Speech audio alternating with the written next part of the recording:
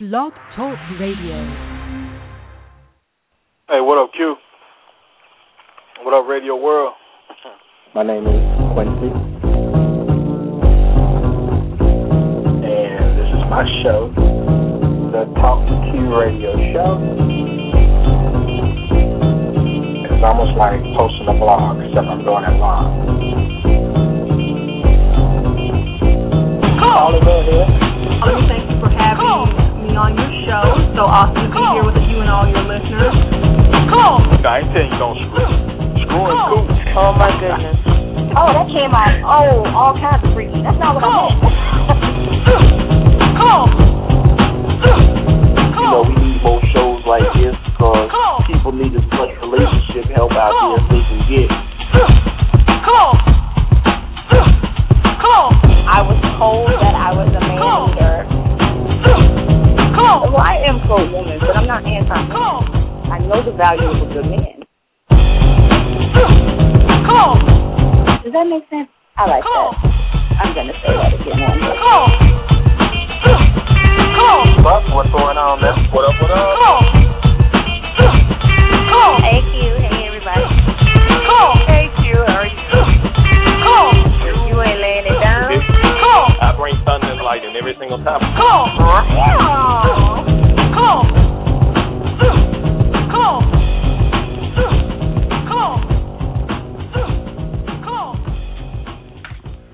Is that it?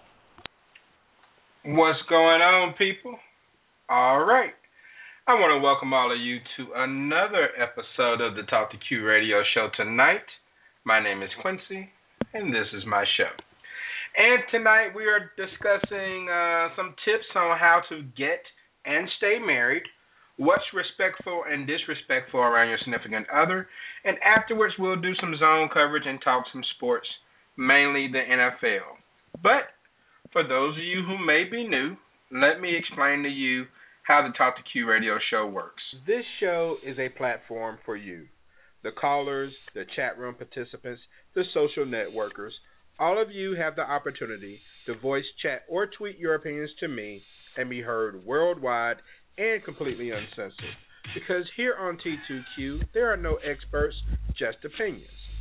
Unlike most shows where you simply just listen to the host talk on and on, I allow you the opportunity to speak your mind. You can join my show legends each episode and discuss a wide range of things like relationships, current events, sports, politics, and more. This show is very informal by design because, let's face it, my style is very unorthodox in nature. The topics are random, but they're relevant with what's going on in the world today. The call-in number to step on your soapbox is 347-202-0215. That's 347-202-0215. If you decide to call in and you get the urge to voice your opinion, then after you connect, simply hit 1 on your dial pad. That lets me know that you're ready to speak, and it places you in the host queue. And please mute your phone if you're not speaking at the time, because background noise picks up easily over cell phones and headsets. Now, another way you can contribute to the show is to follow me on Twitter at TalkToQ. There is a live tweet chat that occurs during the show, and you can respond to some of the same questions that I'm asking over the air in most cases. Please search and use hashtag T2Q to read and respond to all show tweets. If you want to learn more about me, the show, or the show legends, then journey on over to TalkToQ.com. And if you can't listen to the entire show live, then you can find T2Q on iTunes and just pick up where you left off. Maintenance complete.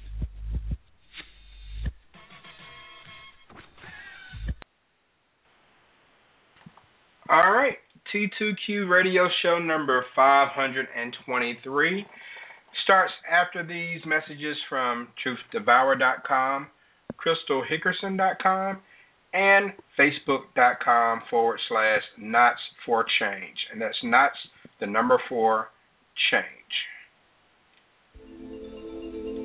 With graceful, effortless writing, author Truth Devour's Enigma series brings to life the contemporary romantic trilogy, Wanton, Unrequited, and Sated. There are no limits when it comes to a person's search for true love. This story feels more than real and stays with you long after the last page has been read. Wanton, the 2015 winner of the LA Book Festival Romance category, is the first book in the trilogy that will get your heart pumping from the start. This is no ordinary love story. If it feels so good loving the wrong person, imagine how wonderful it's going to be when you love the right one. Do your imagination a favor. Wanton, Unrequited and Sated by Truth Devour. TruthDevour.com.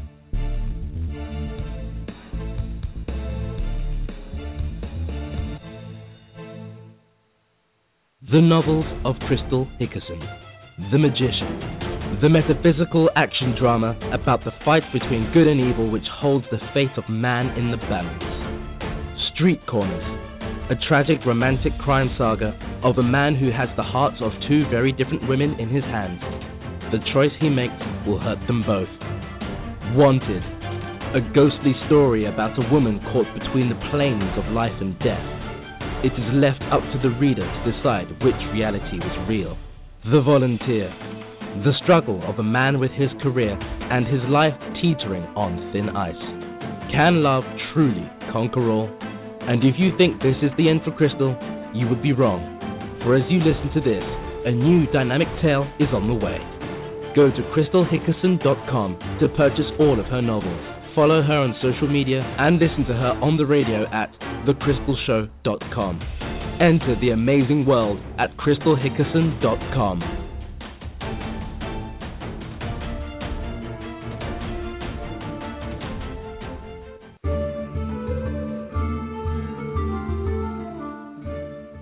Knots for Change is a humanitarian and animal welfare organization dedicated to support those in need of help. Located in Toronto, Ontario, Canada, our products are trendy rope bracelets with anchor clasps emblazoned with a tag word. The tag word on each bracelet represents a specific cause, which will be matched with a charity. You see, Knots for Change's goal is to build relationships with charities worldwide. The causes we support are animal welfare, education, medical research and prevention, environment, human rights, veterans, world aid and development, mental health and wellness, health and fitness, and child development. You can find us on social media such as Instagram, Twitter, and Facebook by searching Knots for Change. That's KNOTS, the number 4, CHANGE. We'll also be launching our website on September the 10th, knotsforchange.ca. That's KNOTSFORCHANGE.ca.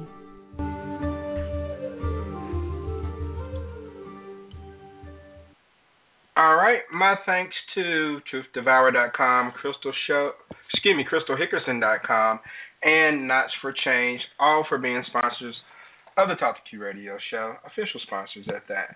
All right, quick change of plans for a second. I have a guest who has dialed in, and I have got to get him on the air, and then we will get into the main topic of the show after that. Now, he played 11 seasons in the NFL. He played his college ball at Middle Tennessee State University, and he was drafted in the third round of the 1993 NFL Draft. Please welcome the current assistant head coach and linebacker coach for the New York Jets, Mr. Mike Caldwell. Mike, how's it going, man? Oh, doing good. How you doing? I'm doing great, man. I really appreciate you being able to call in on such short notice. Oh, no problem at all. I had one of my old high school buddies drop me the line, so not a problem at all. Okay. All right. Well, cool. Definitely appreciate it. And so let's start first with your playing career. You're coming out of Middle Tennessee State, which is not a huge school, but you still get drafted in the third round, so that lets everyone know how good of a player you were. At what point did you feel like, you know what, I can be a professional football player? I mean, did it hit you in high school? Was it in college? Where did you feel like you actually had a chance? It really probably wasn't until my sophomore year at middle that I, started having a little success and was able to compete against some of the Division I teams. We were 1AA at the time, and then from there, get invited to the blue-gray game and then the combine. It just took off from there. Even though middle was a 1AA school at that time, we had a bunch of talent on the team, and once you're out there on the field, it's all equal playing ground from there. Okay. Now, when you were in college, were there any other players that you came across who you eventually met in the pros or who went pro? Any rival players or anyone of that nature? Oh, there's quite a few. I think I had a few teammates. I think my last college game we lost in the playoffs. We lost to Marshall, and Troy Brown from Marshall and Mike Bartram. He also played there. Those two guys ended up playing with Mike for about 5 years in the league. So, throughout the career, there was a bunch of guys that I played against, and then, those were the two that I remember right offhand. Okay, and so you get drafted, you're in the NFL, and things started off pretty quickly for you. I mean, you're with the Browns for a few years, and you're racking up tackles and, having pretty good seasons. So you played for Bill Belichick and Nick Saban at one point. What did you learn playing under those guys, and do you still have a relationship with either of them today? Well, I haven't had a chance to see Coach Saban in a while, but Coach Belichick, I'll see him at the Combine and different events. But, just from being a rookie and my first couple of years in the league, seeing those two guys and how they went about the business and the knowledge they had about the game, you really didn't have an appreciation for it at that time. But as you got going on and got to see other coaches and how they did it, you really had an appreciation for how intelligent those guys were and how they went about their business. So I guess just being able to be with those two great minds, it was really benefited me as a player. Okay.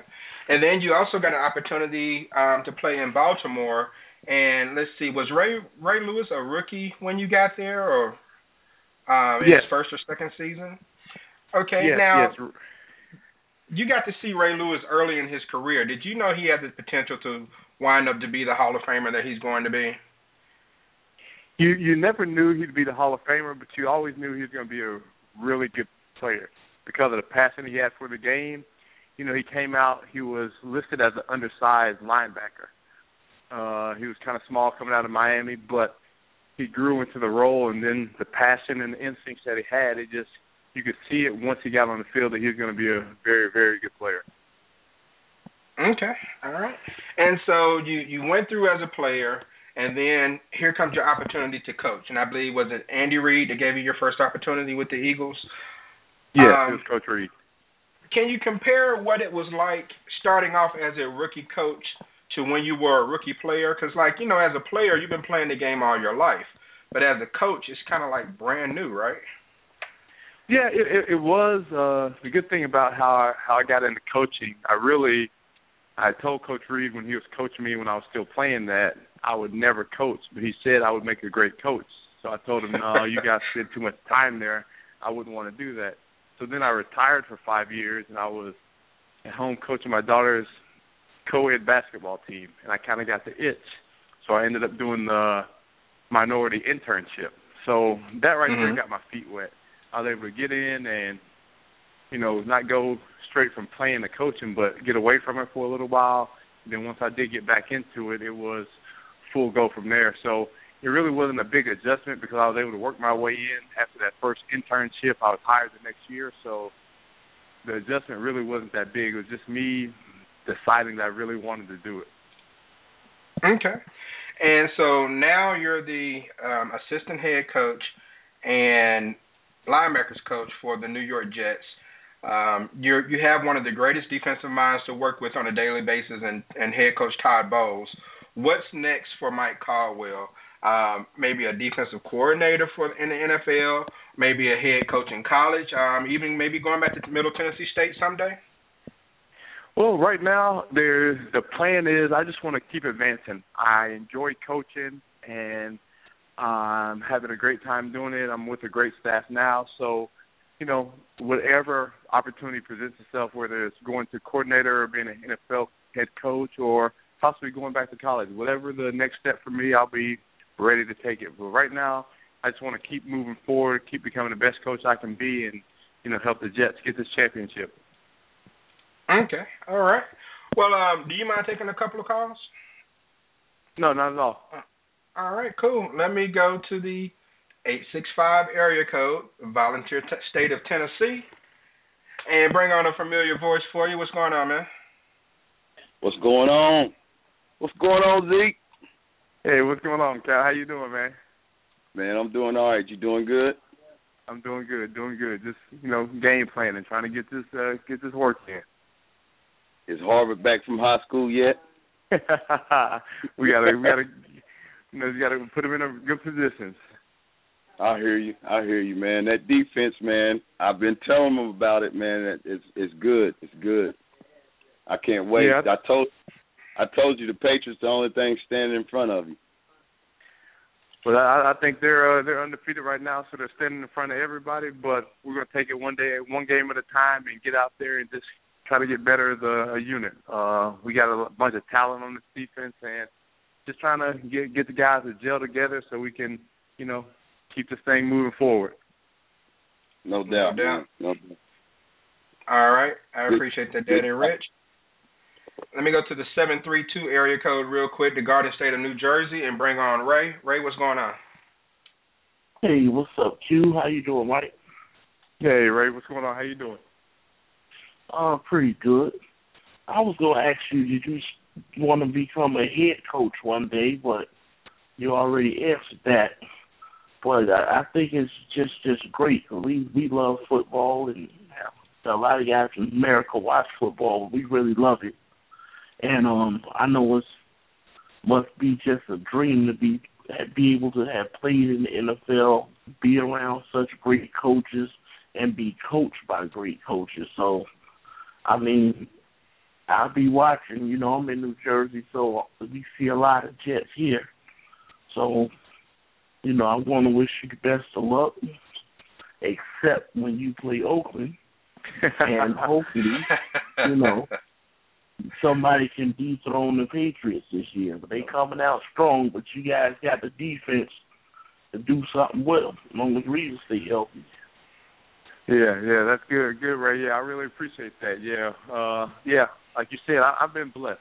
I owe it all to God. I've been blessed to be able to play the game and be able to coach the game. And the thing about it now, I get a chance to influence the guys in the game that are in the place I was, in the shoes that I used to be in, and be able to just sit back and influence those guys and help make those guys better. But, as the season goes on, we just want to continue to get better. That's the main thing, continue to get better, continue to work, and put a good product out there. And another thing, I know, you won't get into it, but, with Sheldon Richardson, you're a young guy, and you got your head on straight, just if it's something you can say to these young guys, man, just help them stay straight. I know it's hard because they're young, they got a lot of money and a lot of things is going on, but they can't blow an opportunity like that because some people would, just do I don't know what, they even had that opportunity. So these guys stay on the field, man, it'll take them real far in life. Yeah, I agree with you. Just like I said, it's a blessing to be able to play the game, to be able to play in the league, and then get the opportunity to coach these young guys and be able to, be a little bit of an influence in their lives. I take that responsibility, and we just hopefully I can go out there and be a positive influence. All right, thanks, Ray. And last question from the 850 area code, the Emerald Coastline of Pensacola, Florida. What's happening, Buck? Hey, what up? How's everybody doing this evening? Doing well, man. What's going on? Hitting with the Steelers, Buck. Oh, yeah, I got to ask two questions. Well, the first question will go back to your playing days. I know the Steelers-Ravens rivalry was really, really large. I know those games had to be brutal. How brutal were they? And then the second question was, who did you draw most of your, once you got the itch for coaching, who did you, other than Belichick, who did you draw from as far as, some of your coaching, or did you pull some of it from your game playing days? Well, I guess the first question, anytime you're in a division, especially the AFC North, that's a division that's going to bang people around. It's going to be a physical blue-collar division. So any of those teams, Cincinnati, back when Houston was in the division, Cleveland, all those teams, it's just a physical conference. So, the Steelers, that was one of the teams that was physical. So just any team in that conference really is a physical match. Now, who do I draw my influence from? It's crazy, but really out of all the coaches, the one that I really admire and really take a lot from is not even a football coach. It's a basketball coach, Nikki Caldwell. My niece, she's down at LSU. If you have time to listen and get her on the phone and listen to how she goes about preparing her girls to play and how she coaches and motivates, that's really where I got the itch from, just seeing her do it and being able to draw from what she does with her players, just being able to try to mold that into me working with my guys. Okay. All right. Try to get her for me next, Zeke. Try to get Nikki on here for me next. Okay, no problem. You got the numbers. Y'all stay in touch, and I'll talk to y'all soon. All right, thanks. I really appreciate you taking the time, Mike. Mike Caldwell, assistant problem. head coach. Yep. Linebackers coach of the New York Jets. All right, I know he has a lot going on right now in the middle of the season, but I definitely appreciate him taking the time to chop it up with us. We love our sports here. We love our football, and just about all the guys on the phone are a fan of defense. So anytime you have a great defensive mind to come on and discuss things with you, you got to take advantage of that opportunity. And I appreciate Daddy Rich for making that happen. All right, so we'll go ahead and kick our main topic off. Let me welcome on from the 248 area code, the Motor City of Detroit, Crystal Hickerson. What's going on, Chris? Thank you. How are you? I am outstanding. And I will also go back to the 732 area code, the Garden State of New Jersey, and welcome on show legend Amanda. Amanda, what's going on? Hey, Q. Hey, Crystal. All the guys. How you guys doing? Doing well. All right, we'll go ahead and get started. I already got the Facebook and Twitter chat going on. For those who are on Facebook or Twitter, use hashtag T2Q and get in on some of these questions. Now, we're going to discuss how to get married. Okay, now, of course, it's easier said than done. I know I've made it sound easy in all the promos and stuff, but it's like, I know people are saying, how in the world can you help me get married? Well, I can't. I can only throw out suggestions, and then it's up to you to incorporate it in your life. Now, although some of the things people can do may seem basic, we all need to return to fundamentals now and then. So I'm going to bounce some questions off my show legends and some of the people on Twitter and Facebook, and we'll see, if that would help them maybe move forward towards a meaningful relationship and ultimately to get married. But first question, and I'll start with Amanda because it's been a minute since she's been on. Amanda, why do you think some people, well, I would say most people, spend more time researching a cell phone plan than they do learning how to be a good spouse? I think it's because with the cell phone plans or something like that, something that's related to technology or something where there are so many options, people feel like they want to make sure they're getting the best deal or the best product out there.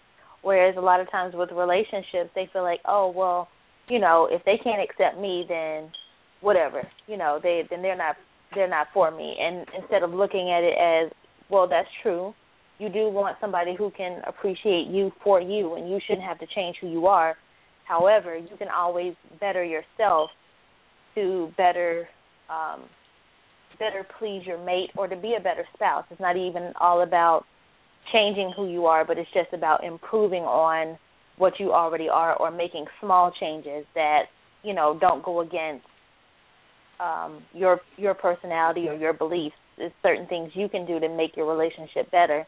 And I think a lot of times people just feel like all that type of stuff should just come naturally because if you think about it, years and years ago, your grandparents, your great-grandparents and stuff like that, the only resources they had would be, their parents or maybe an older relative or a good friend to say, what can I do better, or how can I be a good wife, how can I be a good husband. And so it was just word of mouth, whereas today we have the internet, and sometimes you can get overloaded with information for those who do choose to do research online trying to figure out how they can be a better spouse. Sometimes I think there can be a little bit of an information overload. So I think it's nothing wrong with doing the research for those who want to, but for those who don't, I think it's just a matter of they feel like they can just wing it and not have to do any research.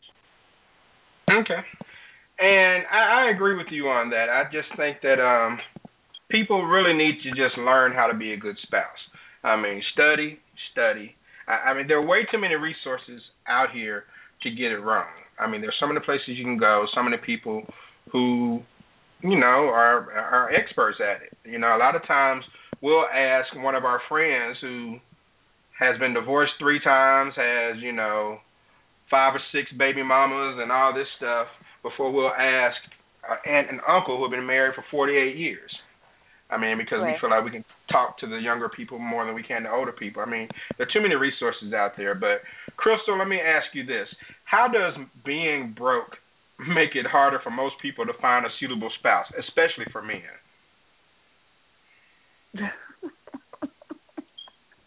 Okay, I get the money question. Imagine that. How does being broke make it hard for a guy? No, I mean, not just guys, but I mean especially guys. Well, I mean, I guess it's just on the general level, I guess it's just the basis of, in order to meet someone, you have to ask someone out on a date. You have to go through these things that actually does cost money, taking someone out a few times or whatever in order to get to know them.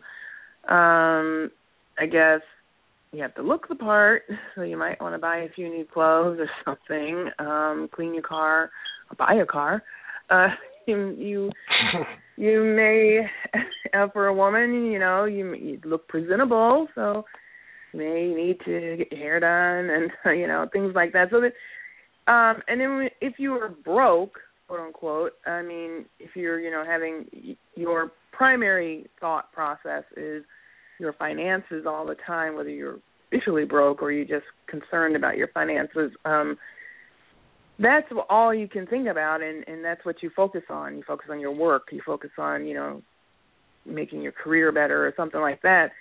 So it's hard to make time for dating and for meeting other people outside of work and stuff. So you have to open yourself up to that part of your life. But if other parts of your life are taking the primary role in it, you don't have any time for all that recreation. So okay. Well, on Facebook, it looks like Robin Peppers Hunt agrees with you, saying you can't afford to date. Tiandra saying nobody got time for that. Christina said it makes it difficult on my end. I don't like to seem needy. And I get that for the short-term outlook as far as being able to date and things of that nature. But, Ray, what are some of the long-term effects of not being financially secure? Well, it should be you don't have any type of romance to get your finances together, but the way it goes, some people just fake it until they make it. And then you have certain women who are attracted to certain things. That's why you have a guy that, will be riding in the passenger seat of his friend's car, and he cannot have a car of his own, but he looks good when he's out. He doesn't have nowhere to stay. He's staying with his mama or something like that, and, but he looks clean.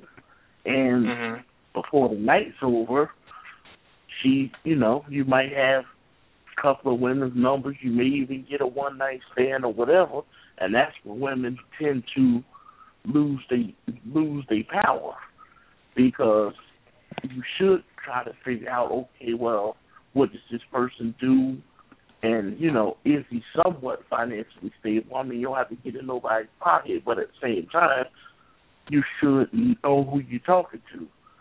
But if you having issues as far as finances go, I mean, sometimes you got to take 2 jobs and put them together. 10 and 10 make 20. 20 and 10 make 30 or whatever. So you just got to be out here hustling. You out here hustling. Somebody can notice and, things may turn around for you. Okay. And I just think that, if you really want to put yourself in a position to be a good spouse, and hopefully the person that you wind up with has the same mindset, take care of your bills. Being financially irresponsible won't attract a worthy candidate. So if you take care of your situation, take care of that stress level at home, that allows you to be a lot more happier when you're out and about, and happiness is what attracts other people. But, all right, so, Buck, let me ask you this. When it comes to your significant other, all right, let's say you have someone in your life, should you treat them equal to your family and your good friends? Well, I think you should, simply because you're living with that. In some cases you're living with them. Ultimately, if you are living with them, you really need to make sure that they, you treat them equally, maybe even above the line to a certain extent. Because this is somebody that you're dealing with on a day-to-day basis, so you don't want to treat them any differently than you would, your family to a certain extent. But like I said, this is somebody that you see every day, so ultimately you want to be happy. So, you may not, once you move out on your own, you're not staying with your folks. You're not staying with your brothers and sisters. So, they take precedence over them. So, you want to be happy, so you want to make sure you be at least equal or above the line in most cases. Daddy Rich, what do you think? You agree? You got to tell me the question again. Do you think that you should treat your significant other as the same way you treat your family and good friends? You should treat them all equally. Yeah, yes and no. Yes, if you've been with them a certain amount of time. No, if it's a 6-month thing. But if let's say 2 years, oh yeah, most definitely. You have to treat them like family, because they are family. Just like Buck said, you're living with this person at this point. So yes, you must do that. Because if you don't, you won't be with them. Okay, Amanda, what do you think?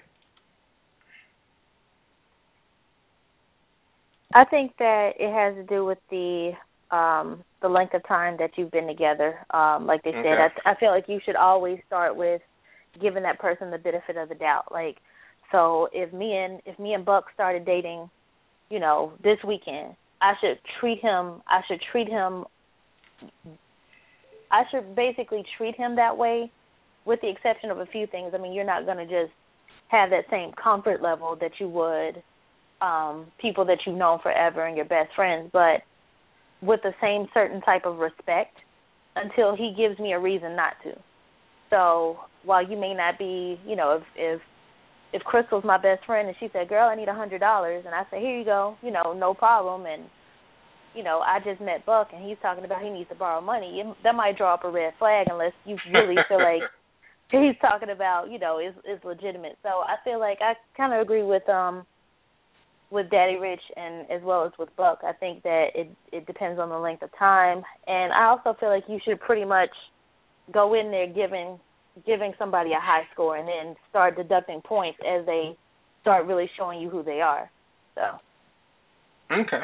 All right. And I do think that it does depend on how long you've been together. But I think once you establish that this person is the one, I think that your significant other should be higher on a pedestal, especially when you get married. When you get married, if your spouse doesn't come before your mom or your dad or whatever, you got problems. So I think it depends on where you are in the relationship. I do agree with you all there. But I think once you get, to the point to where this person is going to be your husband or wife and everything, then you should put them higher than everyone else. They should be numero uno in every aspect, and everyone else should be secondary. And that's something that parents should understand, friends should understand. It should be that way when it comes to prioritizing a significant other when they reach the point of marriage. But, all right, so here's something important. And, Crystal, let me go back to you. Should the frequency of sex be something that is discussed often before marriage, since it tends to change after marriage? Like how often you have sex. Is that something that has to come up in a discussion? How often? Because a lot of times we hear the horror stories about how, before we got married, we had sex 5 times a week. Now that we're married, wedding cake is supposed to be the libido killer. We only have sex once a month. So should there be a discussion to try to avoid that type of situation, since it just seems to happen without anyone really talking about it?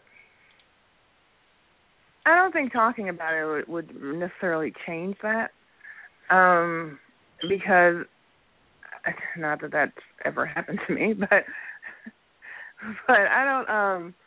I don't think talking about it is necessarily going to change. But you should talk about with sex is talk about, is this person a freak or not? What do they get into? What do they don't get into? Do they like threesomes? Or whatever. Are they bisexual? Are they gay? All those kind of things should be discussed beforehand. Children. That's to me, that's the number one thing to talk about. Children. Yes.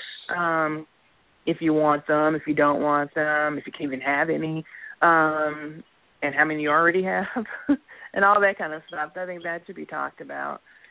But with sex and romance, to me, that comes along with your actual, your relationship beforehand, feeling them out. What kind of person are they, and are you compatible sexually? Because I think that's really important, to be compatible. Because you can have chemistry but still not be compatible. This person may get into things that you had no clue about. And I think that happens a lot in relationships and then maybe even marriage, where maybe the guy or girl decided, I don't want to talk about these kinds of things until we get married because I don't want to freak him out. And then once you get married, says, okay, I got them, so let me say, maybe we should have a threesome. I always wanted to do that kind of it's like, what are you talking about? So those kinds of things should be discussed, yes, before. I think everything you could possibly think of, most ridiculous things, when you get to that point where you're talking about spending the rest of your life with someone, you should have all kinds of crazy questions. Just throw it at them anytime you think about it, just to see how they react and to see what the answer is, because you'd be surprised. So. Okay. And on Facebook, Christina says, I think it should be discussed. Chanel Tapper chimed in from Cali. She says, if it has to be discussed, the chemistry isn't great enough to keep a lasting relationship. Okay. So, and Tiandra also says it should be discussed. And Ray Fidelis chimed in from Mississippi and says absolutely.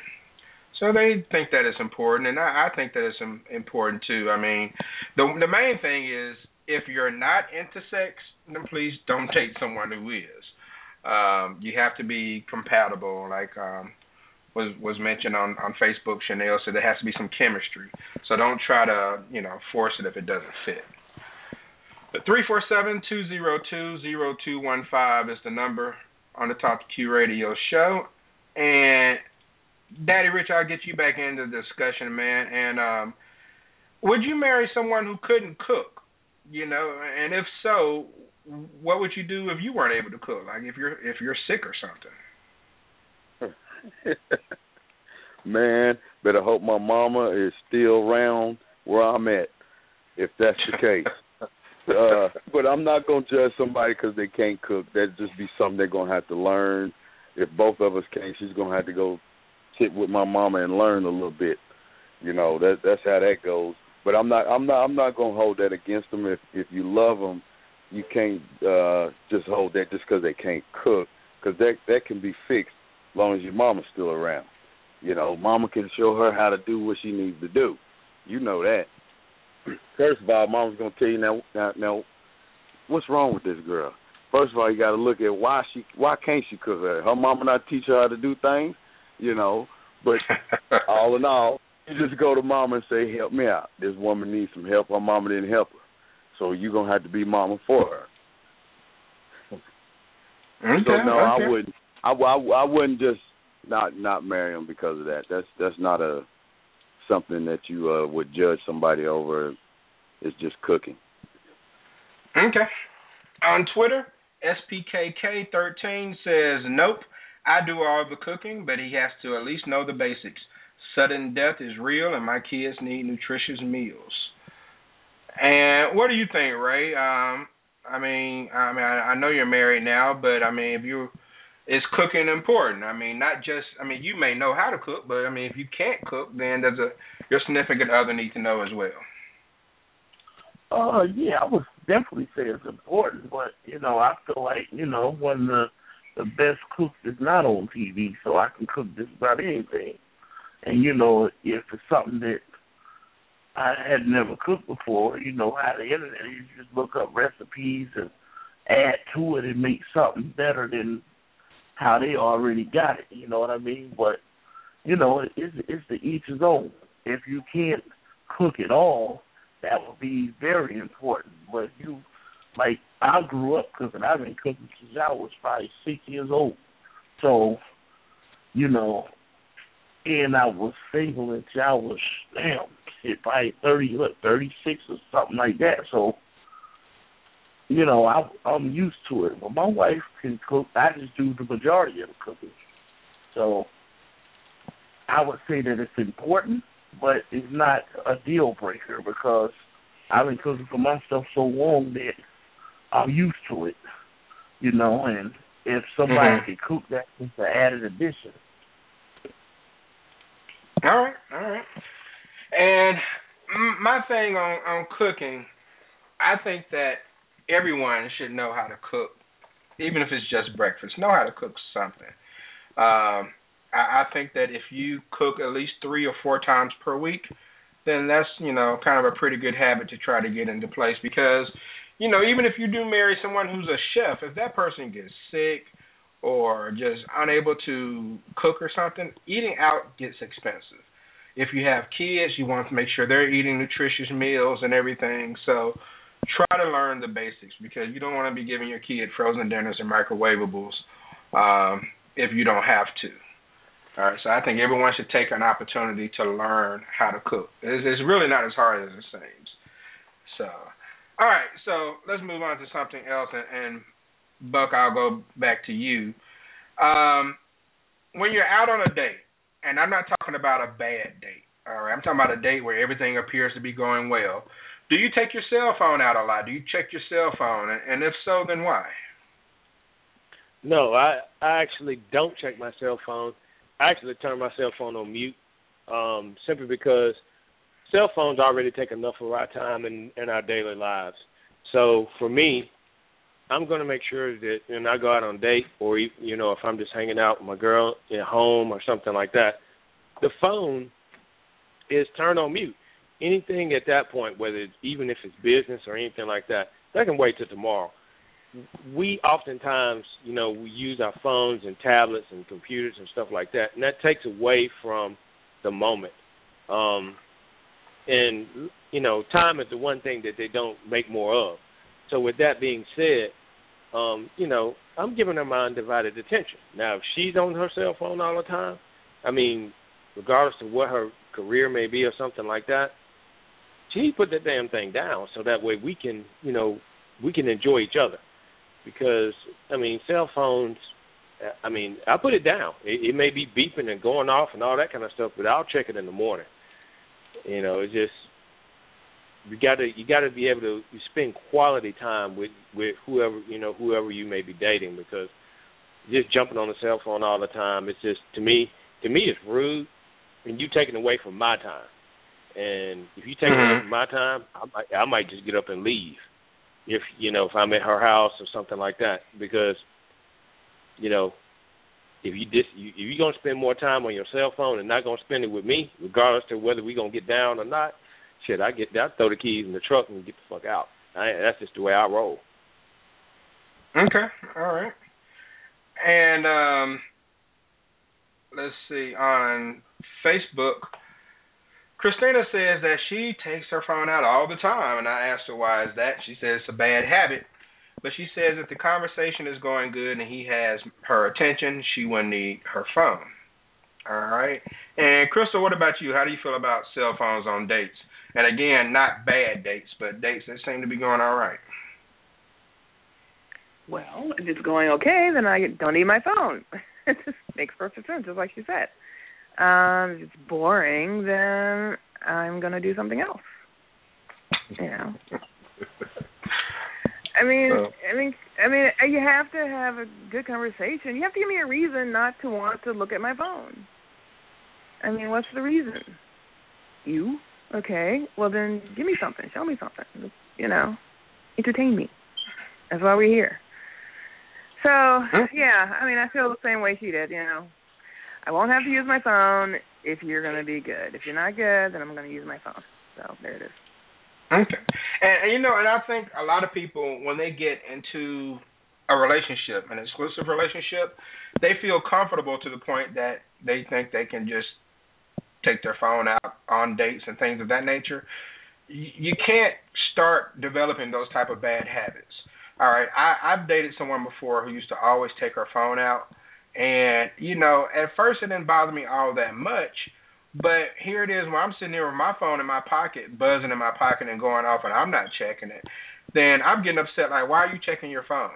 We're out on a date, and just because we've been together for a while doesn't mean that, you can take for granted the fact that we're out on a date. So regardless of what point of the relationship you're in, I don't think you should ever I know you have to check sometimes if you have kids or something of that nature, but just to be on Facebook or something like that, no, it's not that serious. It's like you're either going to pick social media or love. I mean, take your choice. And some people put way too much interest in their cell phones, even when they're in committed relationships, and that's just not the way to go. The best thing to do, put both phones on the table face down and say whoever picks theirs up first has to pay for dinner. And that'll curb a lot of that bad behavior. All right, so, yep, that's right. Pay or do the dishes, Crystal. So we'll go Dutch. Come on, damn meal then. I can talk to who I want to, and then. Amanda, this is something a lot of people struggle with when they're single, Amanda. What's the difference between, in your opinion, between being alone and being lonely? I think that being alone is you're comfortable in your own solitude. You're comfortable if it's a Saturday night or whatever night or time of the day it may be, and you're by yourself, but you don't feel the need to be around other people necessarily. You're comfortable doing whatever it is that you want to do by yourself. Whereas when you're lonely, I think that you kind of just want to reach out for somebody, and it's not necessarily a particular person.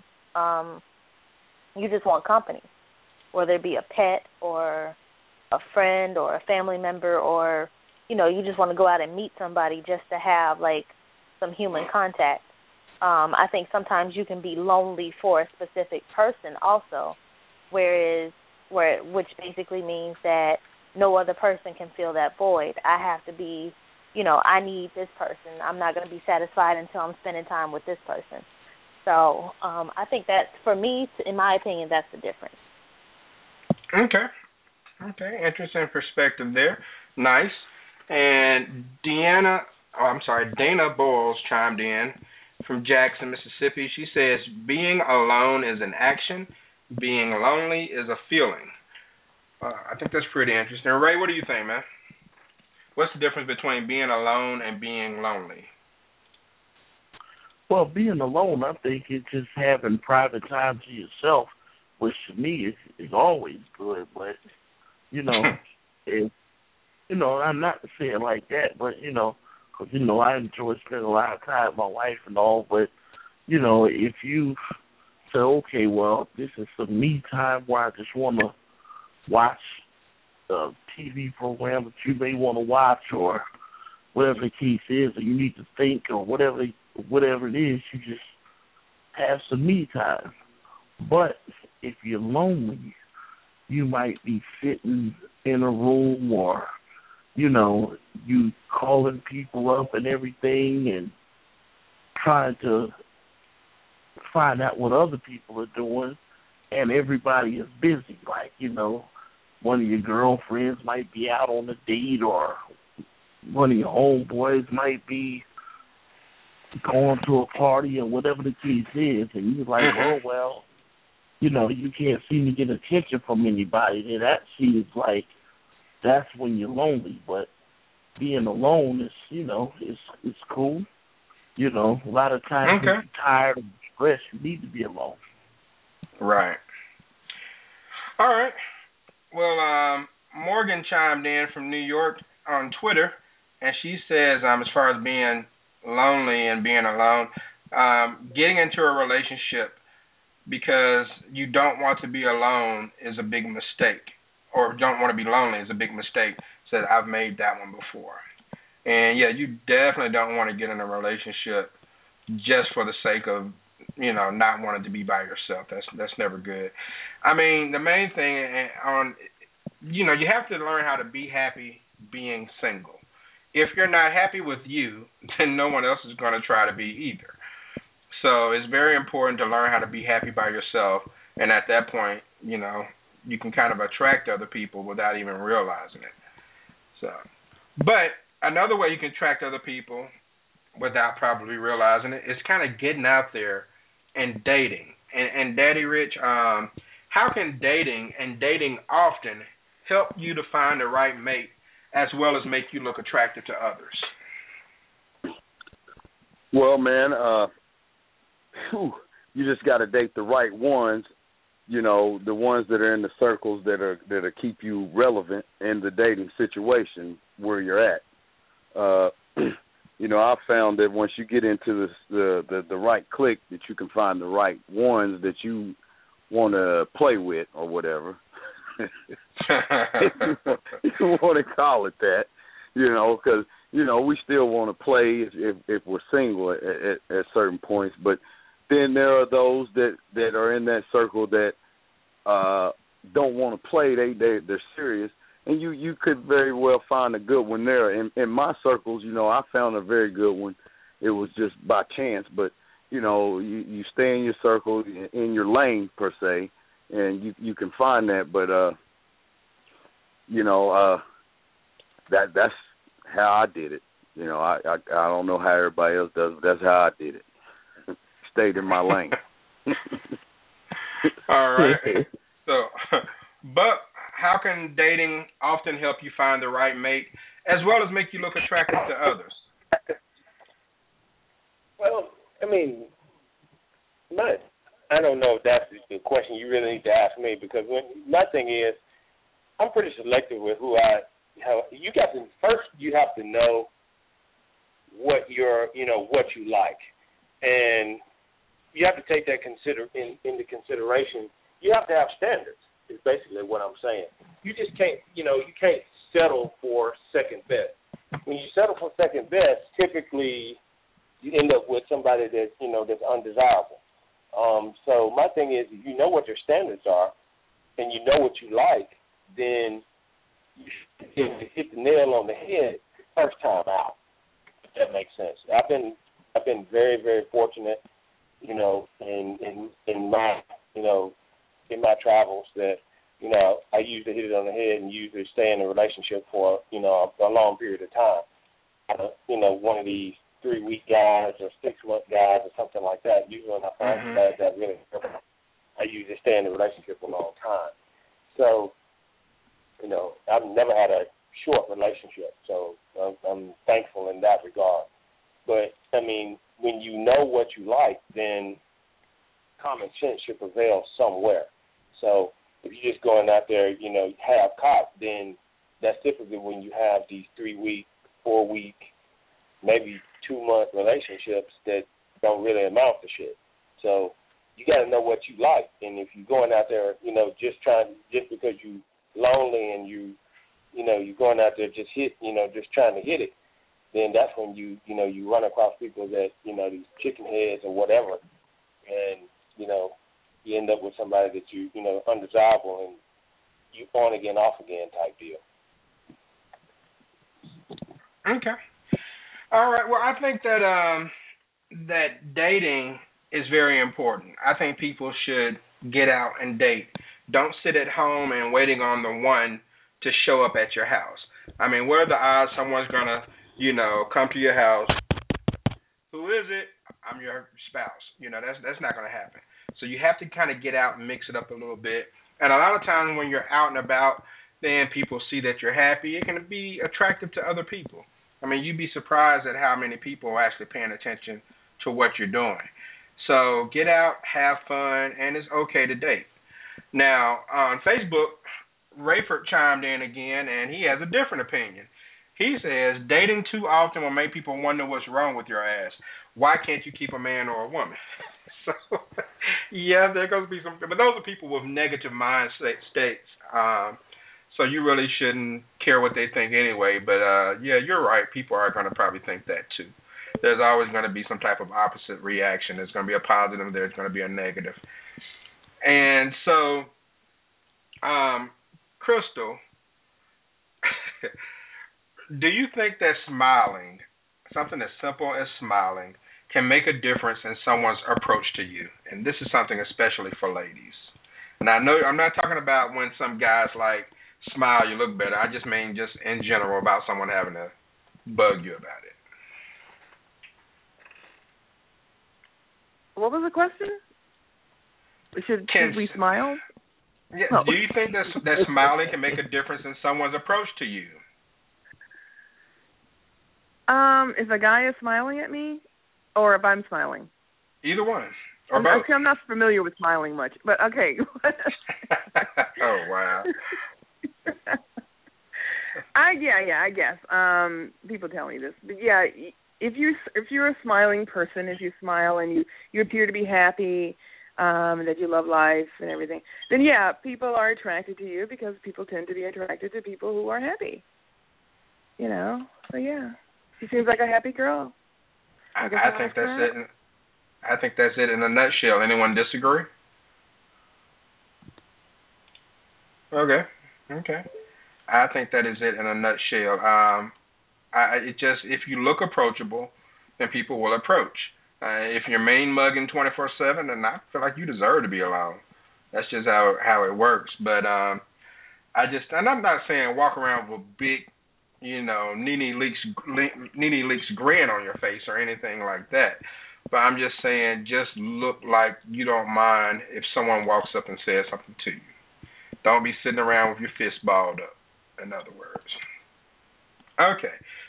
Few more questions, and we get ready to wrap this topic up.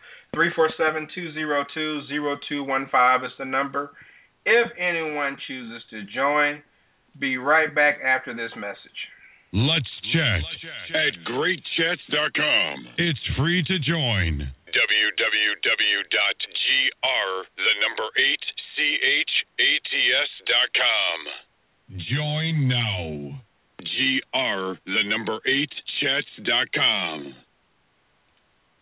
Hey, this is Lisa Dean from ChilltownTV.com and Lele's Ultimate Date from Hell, and you are listening to the Talk to Q radio show. No experts, just opinions.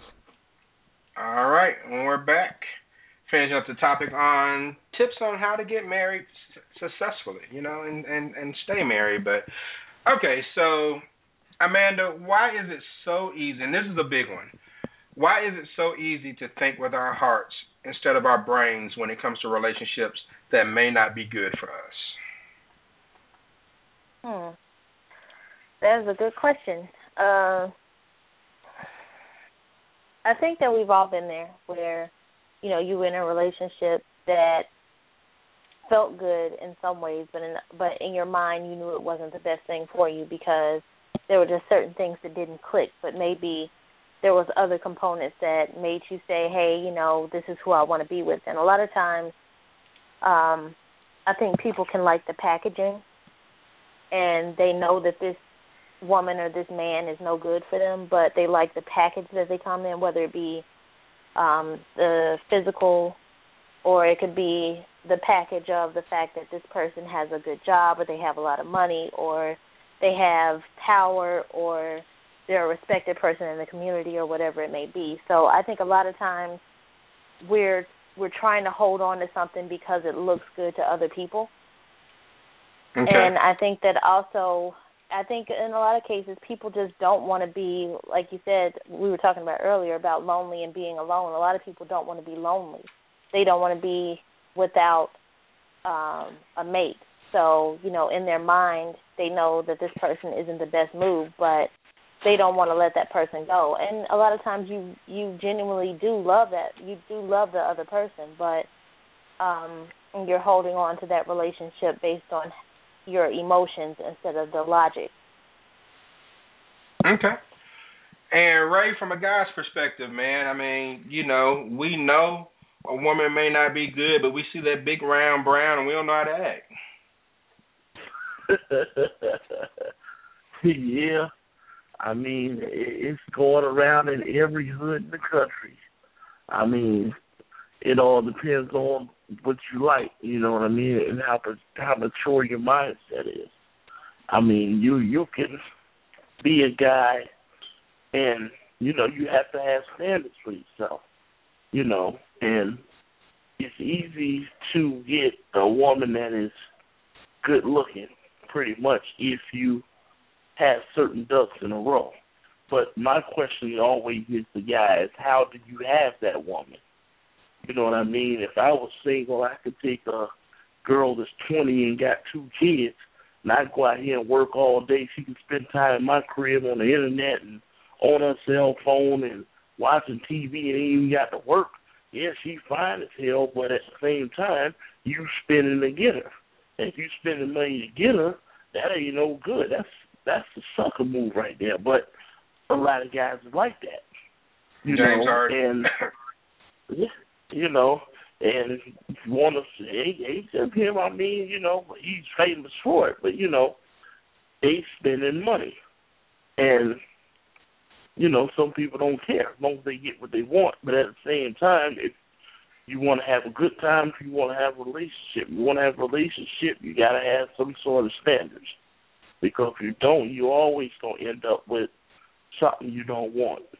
And then if, you know, she give it up to you like that, how many other guys she did that with before you? So, you know, you got to think about that. Okay. I mean, I think that one of the most difficult things there is to do in a relationship is to pay attention to actions and not words, because there's some people who are so good with their words and we're so attracted to them for whatever reason, like Amanda was mentioning earlier, and we just get caught up and we're like, well, nah, that's not what's going on. That's not what I'm seeing. They're not doing this or they're not doing that.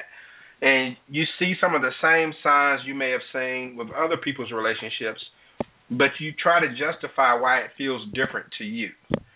And that's just one of the most basic mistakes that a lot of us make in relationships. I mean, I know I've done it. I'm pretty sure every one of us who has dated for any substantial amount of time has done that. Yeah, everybody that's dated pretty much has been hit on the chin. You know, it's nobody that's undefeated in this dating game. You know, Chris Brown, them all the money they got, they all mad because somebody say something about the ex-girlfriend. Oh, she look nice. There you go, flying off the handle. So it's happened to the best of people, but, you know, you just have to learn from it. And you got to watch actions more than words. I always feel like as I got older, you got to peel back that onion to see exactly what's going on. Oh, I don't do nothing. I'll be home. And, you know, you can call. Every time you call, you can't get them. That's a sign right there. That's back in the day before cell phones and all that was going, you know what I mean? So you just got to take a look to see what it looked like, more so than what it actually looked like. Not looking at the behind, you got to look at the front. Okay. All right. And with that, Daddy Rich, I mean, one way to kind of realize when, because we don't always see things because, it's easier to see from the outside looking in. So we may not always see the bad situation that we're in. How important is it to have friends and family that you can actually trust for their opinion on a love interest, or do you think you should never get friends and family involved? Man, that's one of those line things.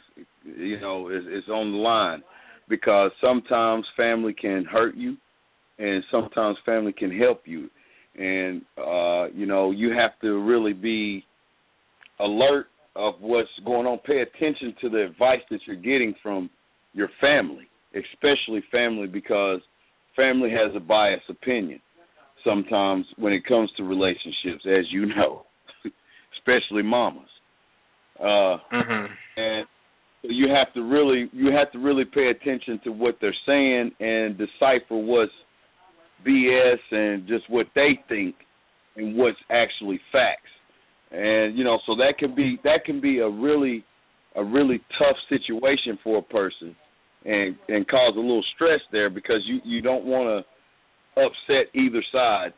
But I would say that sometimes you have to find a person in your family or a friend, a close friend that has an opinion that just really doesn't. They're giving you opinion, but they don't have a side that they're taking. Maybe somebody that knows both of you guys that's good friends that can give you good advice. Okay. And, Buck, how do you feel about friends and family, man? Is it important to have people you can trust, or should you always keep them out of relationship matters? Well, ultimately, you should handle your relationship matters yourself. However, it is good to bounce some information off of family and friends from time to time, but ultimately, when it comes to relationships, you don't want to get too many people involved. You really want to handle that on your own. You should be able, mature enough to sit down with your significant other. You have a problem, sit down and talk about it. If you get into a situation where they don't want to talk about it, maybe then it's time to bounce. And not waste your time. Time, like I said earlier, is one thing they don't make more of. So time is valuable. So you got to make sure that you do your due diligence and make sure you do, make sure you take, utilize your time wisely. So if your significant other is not willing to make changes in the things that is necessary to help the relationship, in a lot of ways you got to make changes. And it may not be a change that you necessarily like because you spent time with that significant other, but you have to do what you need to do to be happy. So it's one of them things. All right. I just feel like don't ever ask the opinions of your family and friends about your relationship unless there's 100% trust. Okay, if there's not 100% trust there, then don't do it. Now, you have, just like with me, I have a lot of people who come to me because they know I'm going to be honest and I'm going to be unbiased. I will tell someone when it's their fault. Well, it's also why some people avoid asking my opinion. But so you have to have someone that you can trust 100% to give you an honest assessment of what you may be looking at in a relationship. You can't have your hating friend who can't keep a man. You can't have your hating cousin who just wants to holler at your woman. You got to have someone who's really down for you and your best interest. And in all honesty, that's hard enough, yet alone trying to maintain a relationship. So, but it's something that you should do if you get someone involved at all.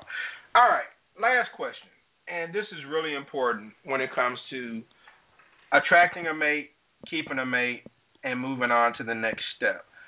And let me go to you, Crystal. Could you see yourself with someone who is not confident?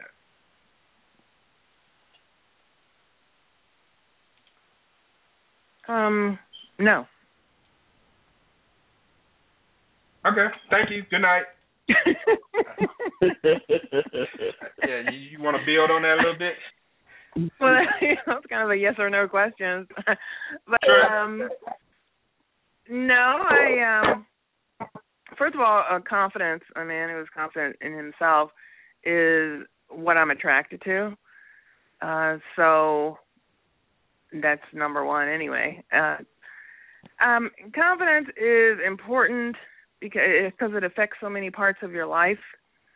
It affects, sometimes your job. It affects how you look at the world. It affects how you treat other people and how you treat yourself. So that's very important to me, just generally. But I'm not attracted to people who are not confident or men who are not confident. So I don't usually run into these guys, at least not to actually have a relationship with. Sometimes I run into them just for dating, but I don't stay with them. So very important. Okay. Amanda, what do you think? I think I pretty much agree with Crystal. I feel like if a guy was maybe slightly less confident than I feel like he should be, that might be acceptable because maybe I could help build his confidence. But if he's just a person, he has no confidence whatsoever, I couldn't see myself being in a relationship with him because it would be a matter of, like, everything would be, like Crystal was saying, that affects so many different things, from your job to your sexual performance to just anything. And then a lot of times when you're not confident, you're insecure, and that becomes, who's this Quincy guy you're talking to, or who's this person? It's like everything becomes, it just blows up when a person lacks confidence. It creates so many other issues, and it can affect you so many different places in your life. So I feel like I couldn't be with a person long term who didn't have at least a decent amount of confidence. Okay. And I get that completely. And let me get a guy's perspective. Daddy Rich, what about a woman who's not confident in herself? Man, you got to let them ride, man, because you need somebody that's confident in themselves, man. We're grown. First of all, we're grown, and we can't be babysitting, and that's the bottom line. I can't babysit somebody that don't have no confidence to go out there and get it, because I'm out there getting it, and I need somebody out there getting it too, so we can put it together and have it. Okay. And confidence is very important. If you're not confident, if you're the type of person who's unsure of yourself, then you're going to run the risk of attracting manipulators. All right, someone who can manipulate people can sniff out someone who's not confident. It's almost like a lion on the Serengeti looking for a weak antelope. They can just find out which one's not all that fast. And so it's really important for people to be confident. It's easier said than done in a lot of places. In a lot of cases, but ultimately you have to understand how important it is to be sure of yourself. And I think, I don't know if it was Crystal or Amanda, one of them said about how it can affect you not just in relationships, but on the job as well, which also can have an impact in your relationship. If you're getting promotions on the job, you're better financially, which means there's less stress at home, which means that you're happier. All that kind of ties in together. So be confident, if nothing else, when it comes to relationships. All right. And, those are just some tips that I want to throw out to everyone. And, it may work for you. It may not. It depends on how seriously you take it or what type of perspective you have towards it. But ultimately, we should all strive to, if marriage is your goal, we should all strive to work on ourselves. And that way, that will allow certain people to come into our lives. All right, because if don't think that, okay, I just happen to always come across bad people. All right. At some point, you got to say to yourself, it's not them, it's me. Okay. I'm attracting them by something that I'm doing or not doing. And there's so many factors involved in finding a spouse, but the main thing one needs to do is take care of their own business. If you're not struggling financially, if you're not overburdened with children, if you're not always angry at the world, if you're willing to get out and do things, then you'll be surprised at the number of positive people you will encounter. I mean, people with ulterior motives know how to sniff out those who aren't in a position to succeed. So put yourself in a position to succeed, and viable candidates will come along, and you'll learn how to recognize them as well. So stop letting people tell you that relationships are hard work. They're only hard if you choose the wrong person.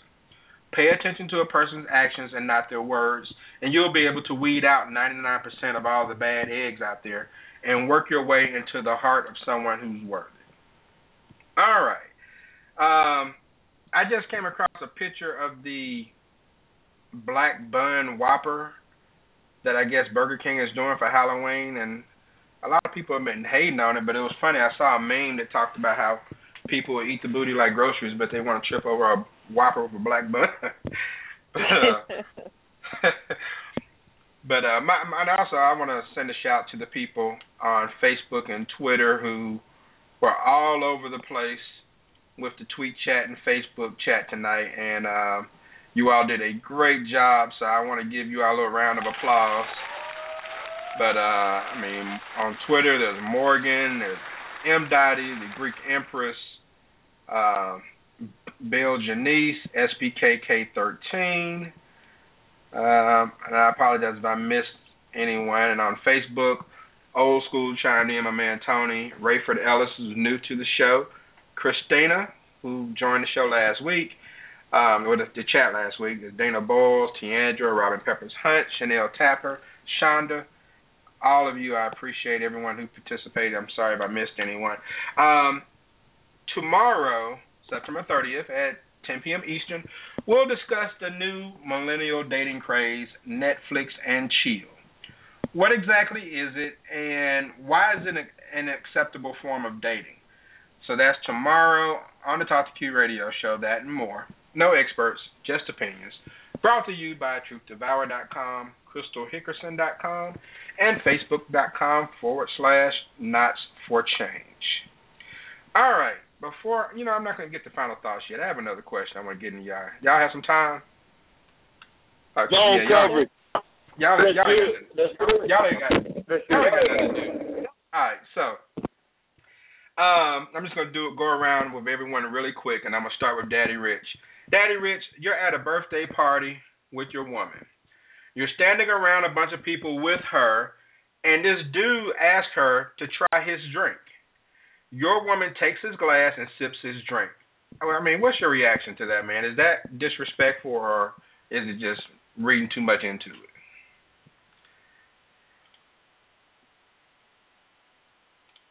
Daddy Rich? I'm here. You repeat the question. And man, it's a long question, bro. I had to take another call. You're at a birthday party with your woman, and you're standing around a bunch of people, and some dude asks her to try his drink. Maybe some dude she knows or works with, and she takes his glass, that he's been drinking out of, and tries his drink. What's your reaction to that? Well, I'm hoping that I'm eyeing something else around there, because I'm moving on. I'm hoping that when I first get there, I seen something that struck my eye, so that therefore I can just look at her and say, "That's all good, baby," because I've already moved on anyway. Because if that happens, basically she's telling me she ain't feeling me like that. So I'm just gonna let her go on and move on too. I'm gonna slide and let her slide. Try to drink whatever. Okay. Well, Buck, what's your opinion on it, man? Man, that's disrespectful, man. I mean, come on. I mean, now if it's a family member or something like that, that's one thing. But if it's just a total stranger, that's disrespectful, man. You don't come up to my lady and asking her to test your Well, drink. I mean, is it disrespectful for him to ask? You may not know who you are. Is it disrespectful for her to do it? It's disrespectful. Both. I mean, come on. I mean, that you know, you better find your dad and ask him your damn self, you know, to test the drink. You ain't gonna ask mine to test your drink. You know what your drink tastes like when you leave the damn bar. Don't be asking her to test the drink. That's just his way of trying to get over there on your lady. You know, he lucky he might not get his ass whooped. Don't come over there asking my woman to test your damn drink. What the fuck wrong with you? You mad at him? Like you may not know who you are. I don't know why you mad at him. Hey, bottom line is, you don't ask my lady to test your drink. Now, if it's somebody that she knows, you know, that she's known for a long time, that's different. But, you know, if you're a total stranger and you coming up... I didn't say it was a stranger now. I said it can be a coworker or anybody. Well, I mean, I think it's disrespectful, to be honest with you. I mean, you know what your drink tastes like when you leave the bar. I mean, come on, all of us drink. I think all of us drink anyway. Bottom line is that's just not something that you do. That's disrespectful. So you know what your drink tastes like. You don't need nobody else to taste it for you. He just might want her to try it out for herself. All I'm saying is, man? click the heel 3 times, come back to Kansas. Don't do it on my watch. That's right. Better be like Rich and have something else in the making when you first get there. Be looking. Believe that.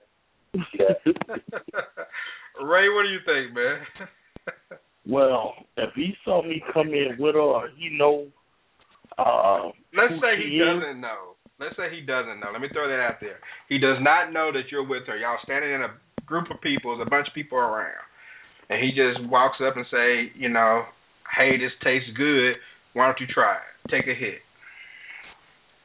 No, well, I can't see my lady doing nothing like that, but this is a true story, by the way. I would definitely say something if he didn't know who I was, then I might give him the benefit of the doubt. But he knew who I was, I'd go off in his mouth. But if he doesn't know who I was or thought she was there herself or something like that, now I would say, you know what the hell going on? You shouldn't be taking drinks from a stranger, so, tell me something or whatever. But, there's nothing you really can do if he didn't know who you were. Because if she takes the drink and she sips it, then, I mean, there's no reaction to her? Yeah, that's what I'm saying. You ask her what the hell's going on. I mean, you can't really, clown and choke out or nothing, but you can say, basically what's going on. And, get an understanding of why this just occurred. But I think that if you in a relationship and that's your girl, I think you should know what your reaction would be or what your temperament would be in the first place, and they wouldn't do nothing like that. So, I mean, but if it were a situation, I would definitely talk to her if the dude didn't know who I was. You see.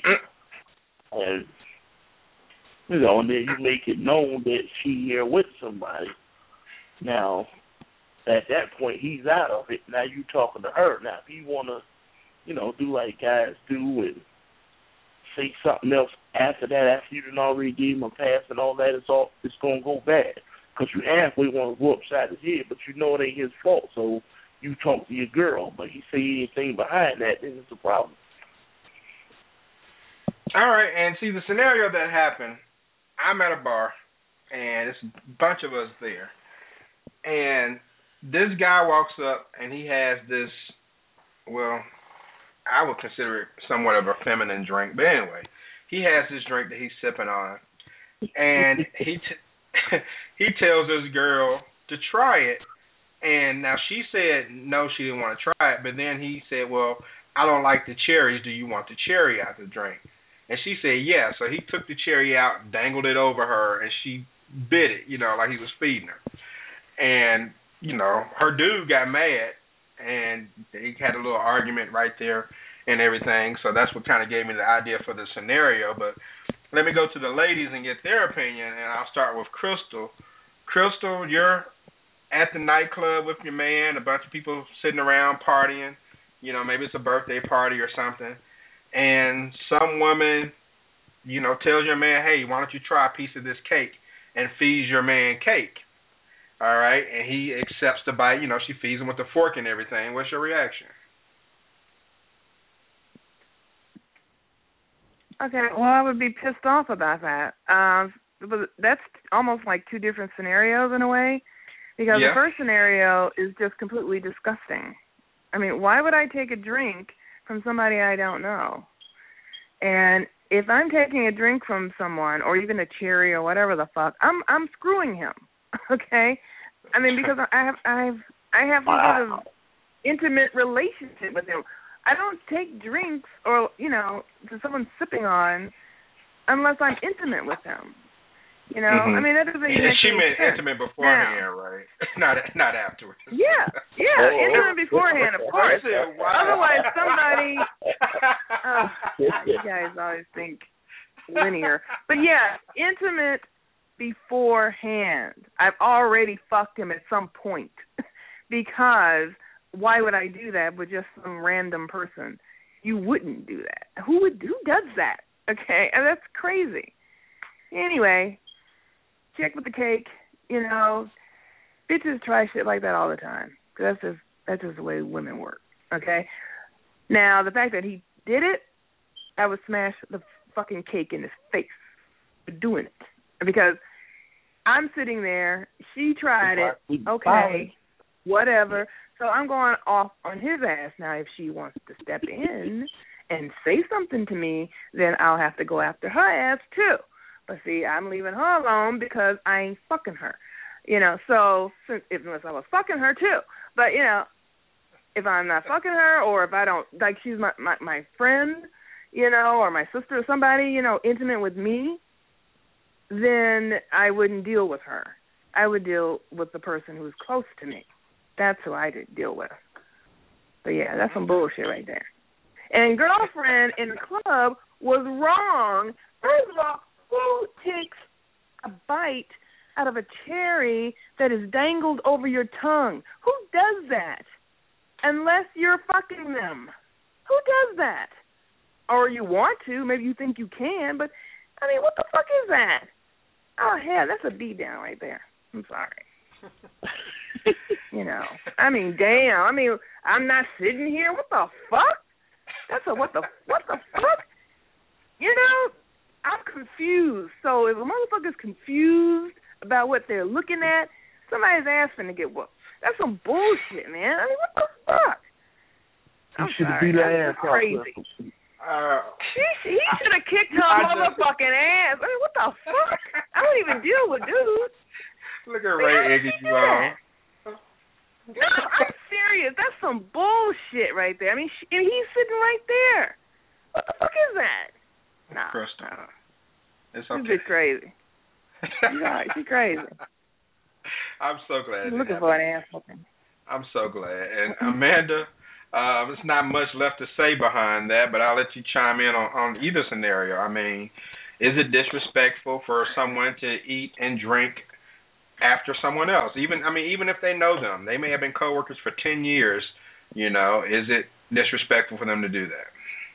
Yeah, it's disrespectful. That's the bottom line. I mean, if you know the person well enough, see, the thing is, even if you would do it, like, if nobody else was around, or like Crystal said, maybe you kind of like this guy, or you guys flirt at work, or maybe you once had a relationship, or whatever it is, if you're there with your significant other, it's going to be a problem, and there's no way around it, because it's almost like the fact that this person is taking care of you. It's not even, you know, minus the germs or the, you know, the exchanging of saliva by sharing a fork or a drink or whatever, or the concern that what if there's something in the drink and that person's trying to slip you something or whatever. Just, you know, get past all that. It's the simple fact that a person of the opposite sex is trying to take care of my man or his woman.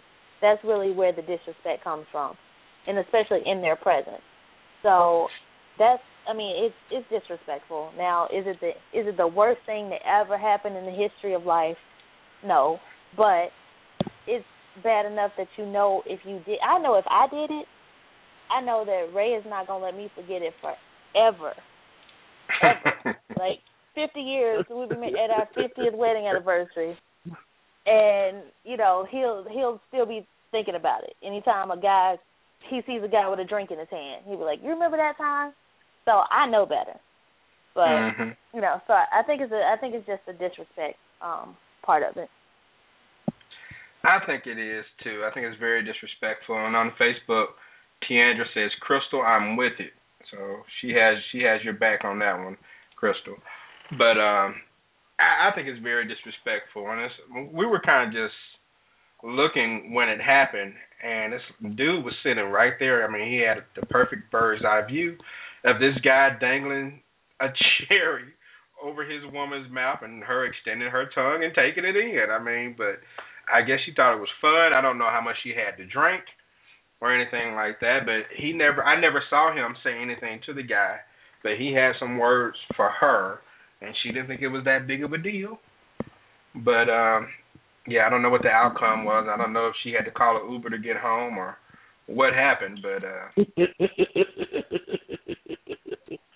he was not very happy, and I can guarantee you, I don't think the average guy would have been very happy with that at all. That could have very easily turned into a situation to where, all right, well, that dude's going to take you home.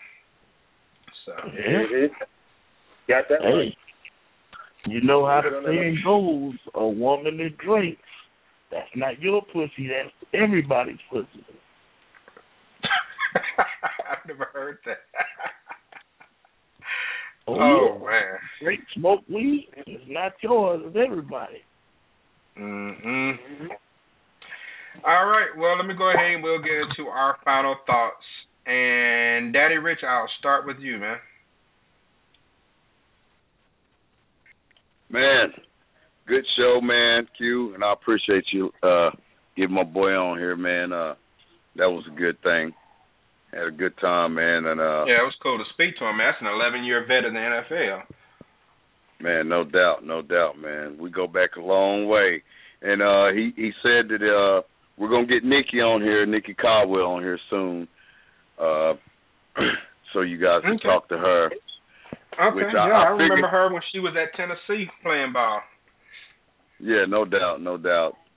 And I figured he would say Belichick was the guy that inspired him, but I didn't know later on that Nikki had really done some inspiration, because she is really an inspiration to a lot of us around here. Actually, my wife, soon-to-be wife, she mentored her back in the day, because my wife's mom was the assistant athletic director for the UT women. And they kind of got her to do a little thing to help mentor her, because she was having a little troubles back when she was young. So, Nikki came into my life a little later, but didn't even know it. So you should have a good show with her. She's got a lot to tell, a lot about Pat Summitt, which you guys, she's a historical situation. Yeah. So she'll have a lot of info about that, man, and I think you guys will really enjoy her stories about Pat. Also, I could have my wife come on. She has a lot of stories about Pat, because she was really close to Pat with her mom being the athletic director, and Joan Cronin. There's a lot of stories that she has that she could tell you guys about UT basketball, football, everything. So, good show, like I said, Q, and we're gonna make this thing big, Crystal. When you get your show running and get it going, we'll hype it up. Daddy Rich will bring that touch to it, baby. You heard me? All right, I appreciate it, DR. And Buck, your final thoughts, bro. Great show as always. Glad to have some NFL veteran on the show, and now seeing them in the coaching ranks, that's real cool. Also, topics are outstanding. I mean, when it comes to relationships and things of that nature, you really have to, communication, I always say, is the key. It's very, very important. And when you communicate, communicate face-to-face, not via text, not via cell phone, because a lot of times when we text, things get misconstrued. When you get things misconstrued, that can put a dagger in your relationship. So it's best to, sit down and talk face-to-face so that way you can get things out, because it's better to find out on the front end than on the back end, because you may, fool around and deprive yourself of a great human experience or a great relationship even when you don't communicate. When you don't communicate and you may be feeling one way, and, that's the reason why your actions are showing different than, than what your words are saying. That's how things kind of get messed up. So, you either end up by yourself or you end up in a relationship that's not worth a shit. So, anyway, great show as always. We'll hang on for a little bit of zone coverage. Hopefully Crystal will talk about them Detroit Lions. And everybody have a good night. I already know Crystal's reaction, so I'll play it for you. Ain't nobody got time for that. Amanda? I get your final thoughts? Sure. Great show. I enjoyed you guys tonight. I think that when it comes to relationships, and especially getting married, or if you're a person that wants to get married, you have to look at yourself, and you have to be honest with yourself and what it is that you expect out of a relationship. But you also have to make sure that the things that you're looking for or that you're asking for, that you're not a McDonald's Happy Meal out there trying to get, Ruth's Chris Steakhouse type. You have to make sure that you're giving the same thing that you're expecting. Right. Don't be a Black Bun Whopper. It's a lot of people that you hear talking about, oh, I want to get married. When am I going to find my mate? And sometimes you're looking at that person and you're just like, man, you really need to get yourself together first. It's just a lot of things that you see, and sometimes I just shake my head, and you try to be as nice as you can and try to guide the person in the right direction. But, people are so crazy these days. They feel like, they're perfect. There's nothing wrong with them, and they want, they have all these problems, but they want the perfect man. They want this man that has, perfect teeth and the perfect credit score, and he has to have this, and he has to be that, and he has to make this much, and he has to be this tall. And, he can't. It's just like, what are you really looking for? And all of us, we all have some type of, or had some type of image of what we wanted, but there's one thing of having a fantasy, and then there's a thing of where you have to be realistic. Not saying you need to lower your standards, but, you can't literally expect Prince Charming and just turn everybody else down because you're going to be lonely forever. But, I think it's just a lot of, it's one of those things where with marriage you just have to look at yourself and you have to make sure that you know what you're getting. Because with marriage, a lot of times people are expecting this fairy tale. They expect for two people to come together and you live happily ever after, and you just never know what's going to come about in your life or your relationship. So, it's a lot of patience and a lot of understanding, and most importantly, unconditional love. So if you don't have that, then marriage isn't for you. But, great show, and I really enjoyed you guys, and I hope everybody has a great night. Thank you very much, ma'am. Glad to have you back on. And, Ray, what say you, fine sir? Yeah, I agree a lot of what my wife had to say. I mean, relationships, I think a lot of people want to get married, they think about the fantasy of getting married instead of the actual work you have to put into it. And, I think you have to first get yourself together or be willing to make certain sacrifices in order to, get in the mindset of getting married.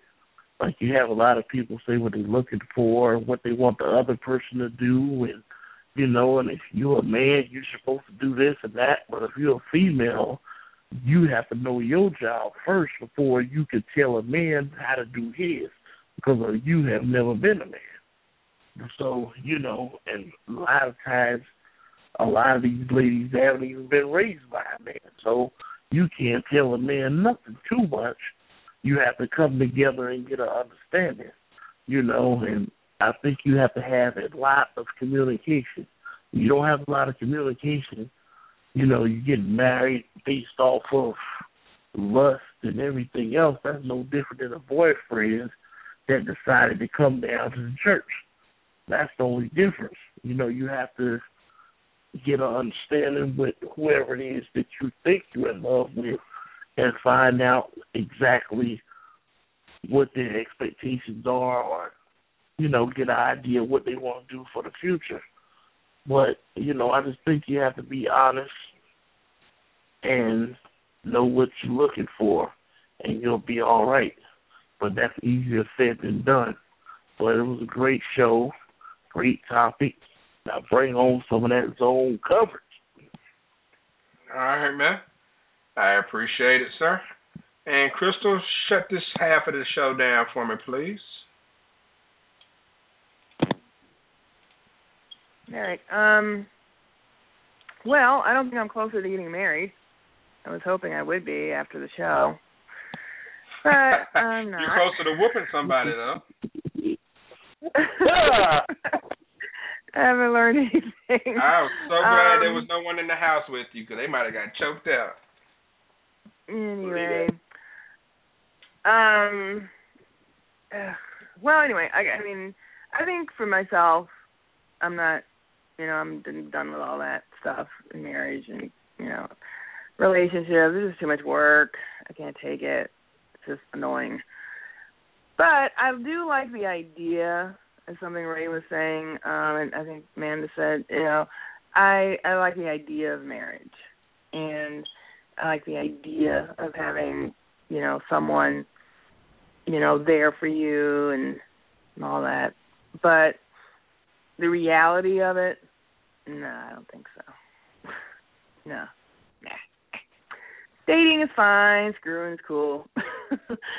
But that's about it. That's as far as I'm going to go. But I think it's great for other people.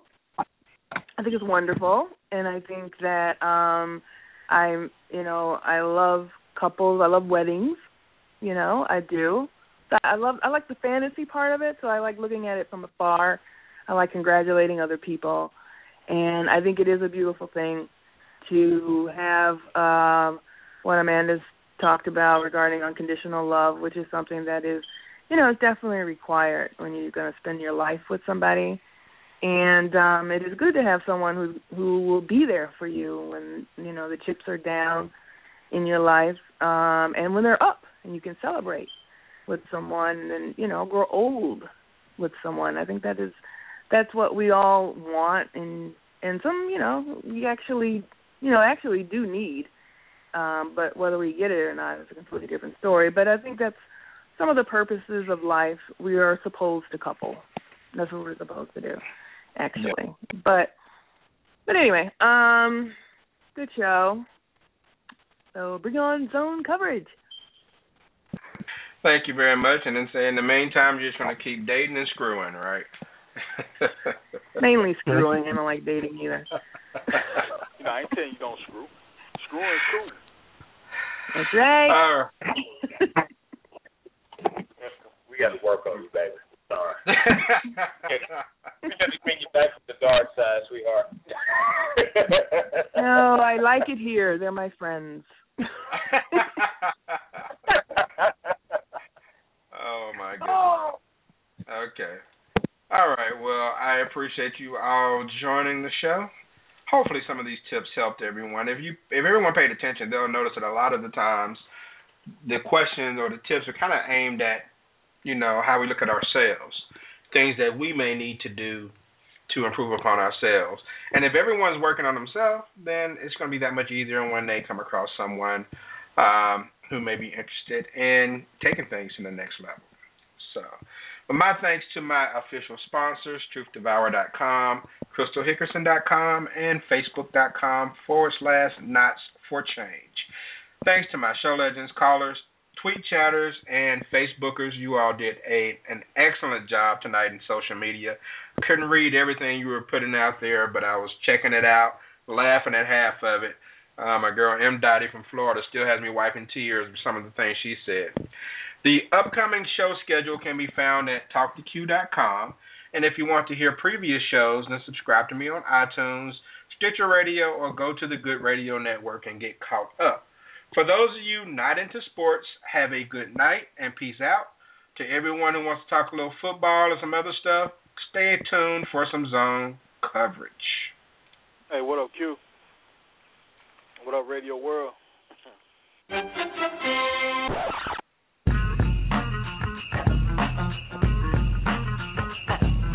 We got something to prove tonight, and we start the whole circle thing off. LB, anything move, we knock out. Let's go. I am the greatest. Go play intramurals, brother.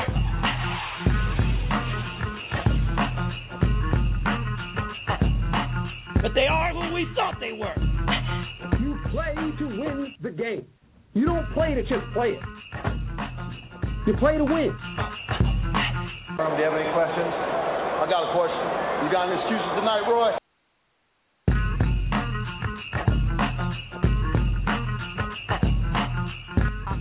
Playoffs? What are you talking about? Playoffs? You kidding me? Playoffs? I just hope we can win a game. Be a dog. We don't need no meows. We don't need no cats. We need more dogs. But we talking about practice, man. What are we talking about? Practice? Well, I'm the best corner in the game. When you try me with a star receiver like Crabtree, that's the result you're going to get. Don't you ever talk about me. Who was talking about you? Crabtree, don't you open your mouth about the best. Or I'm going to set it for you real quick.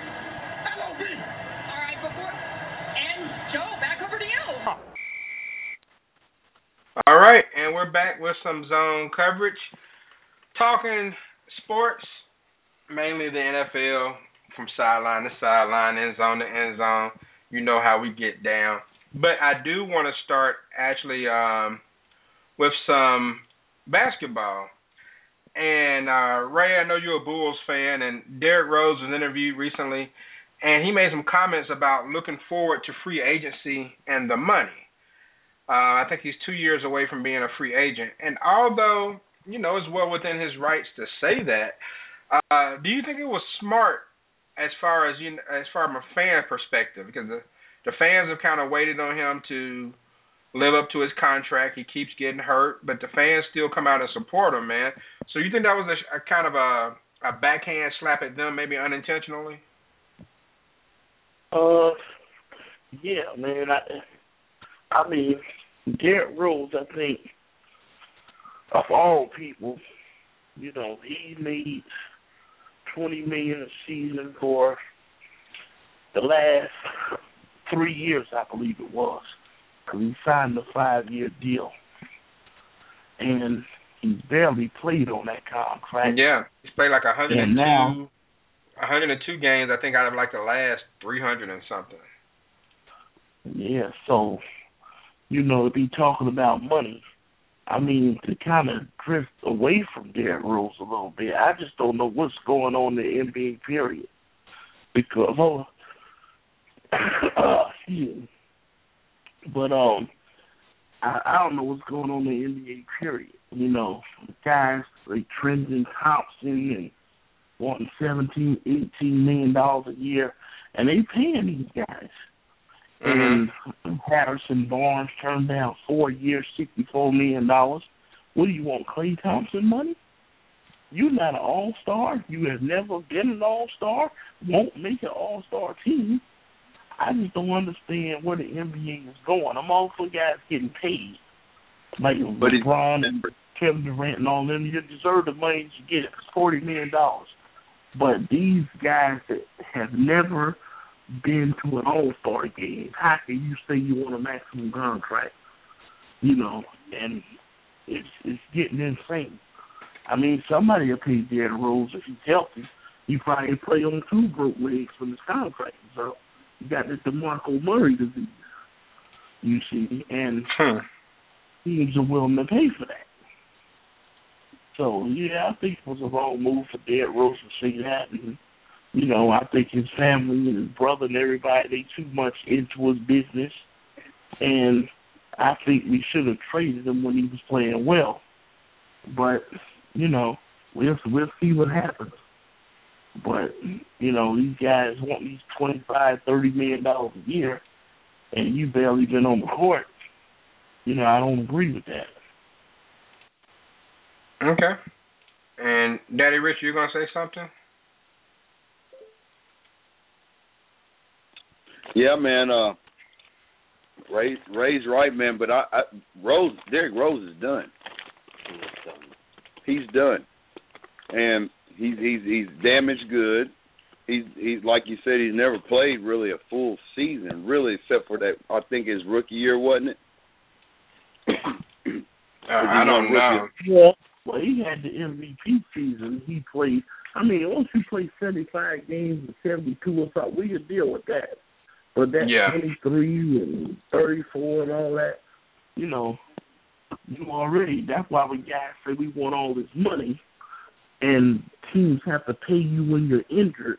People don't realize you getting $250,000 a game and you got a suit on, and you ain't playing. That's what we gotta look at. You know what I'm saying?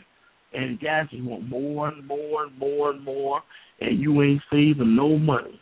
I mean, I was looking at the Manning boys the other day. He went to the old high school. They had a pair of khakis on and a polo shirt.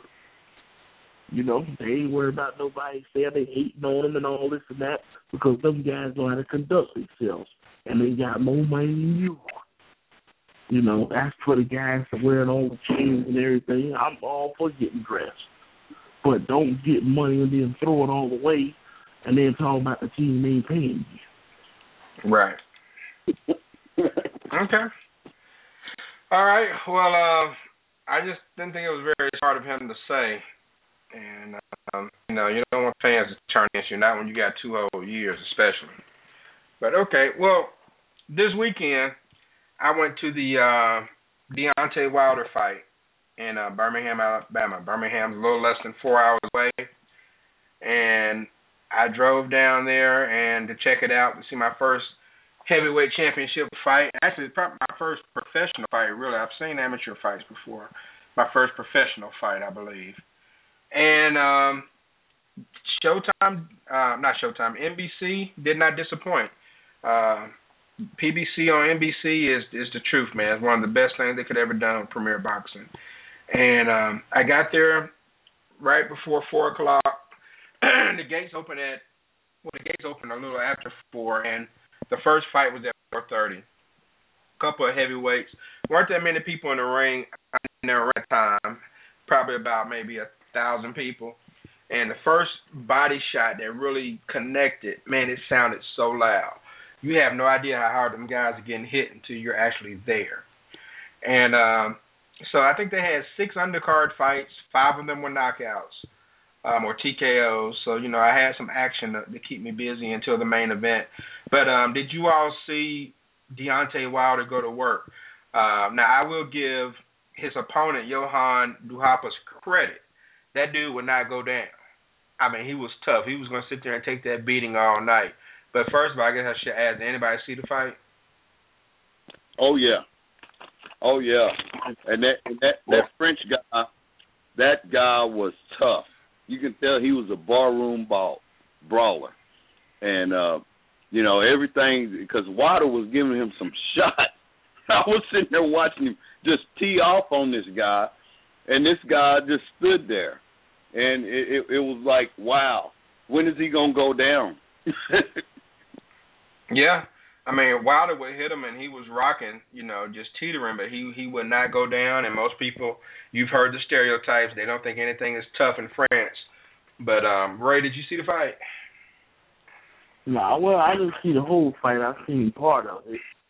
And yeah, I mean, it was a typical Deontay Wilder fight. I mean, he has a fan-friendly style, but you know, I think he dropped his hands too much. So, I mean, he did. I think he might be in trouble. You know, well, I told Klitschko, I think he's gonna be in trouble. I told the guy that was sitting behind me that if he would have fought Klitschko Saturday night, he would have lost and probably would have gotten knocked out. I thought he was really careless. And, you know, Duhaupas got a couple of good shots in on him because he was Wilder was kind of swollen up a little bit around the eye. And I think that I understand that he recognizes that he's very talented, but he really needs to, I think he's getting to the point in his career with some of the people he's fighting, he really needs to respect these folks a little more than what he's doing, because now that he has that belt, you know, you'd be surprised at how amped up somebody comes in wanting to be Buster Douglas. And even though he clearly won the fight, I mean, I think he pretty much won every round, he was careless a couple of times, man. And you fighting somebody like Klitschko who has some size and some range, you can be in some trouble for real. He's not ready for Klitschko. I don't think he is either, not after seeing what I saw Saturday. Even like his jab, which normally, now his jab is good, but a lot of times on Saturday night he was throwing the jab just to measure for the right hand to come in with the straight right as opposed to jabbing effectively. So I think if he would have jabbed a lot more effectively earlier, the fight wouldn't have gone as long as it did. But I know he probably wanted to entertain the fans too. But I was more impressed with the French guy's jab because it was killing him. Yeah, he was catching on the way in. Yeah, he was catching on the way in. He was timing it pretty well, and I mean, it was early in the fight, and Wilder's eye was swollen pretty badly when we were like, oh man, like what's going on? But you know, he still, like I said, had control of the fight, and he did his thing. Don't know who he's looking to fight next. Now, Klitschko had to pull out of his fight because of a calf injury with Tyson Fury, but he says he's going to try to have it before the year is out. It was scheduled for November, but I don't know when they're going to reschedule it. So we'll see what happens there. The next, I guess, decent fight, you have Victor Postol versus Lucas Matisse. Matisse fights on Saturday. I don't know what channel that's going to be. You got David Lemieux and Triple G fighting in 2 weeks. And you have Kell Brook and Diego Chavez in 3 weeks. And so got some pretty big names coming up. I'm waiting on Timothy Bradley and Brandon Rios in November. And then, of course, Miguel Cotto and Canelo Alvarez November 21st. I look forward to that. It's going to be the Saturday before Thanksgiving. So it's going to kind of have a holiday feel. Folks going to be chilling, ready to relax, and that's going to be a pretty good fight. I know it's going to be pay-per-view, but I'm going to be somewhere watching it, or I might have to pay for that one. But if you haven't gotten a chance to see the fight, though, y'all catching on the hand. I mean, it's an interesting fight. So, but all right, we'll move on to some football. And Ray, I'm gonna start with your 2-1 Oakland Raiders, man. The Raiders jumped out on the Browns early, 17-3 at the half, and held on for a 27-20 victory on the road. And man, I sent you a text, I believe. And it looks like y'all are starting to enjoy winning a little bit, man.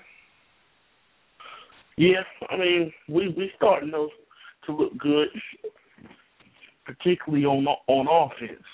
Defense, we got some work to do. We got some holes to fill, but mostly it's we starting to show up. We just got to keep the momentum going. We got the Chicago Bears.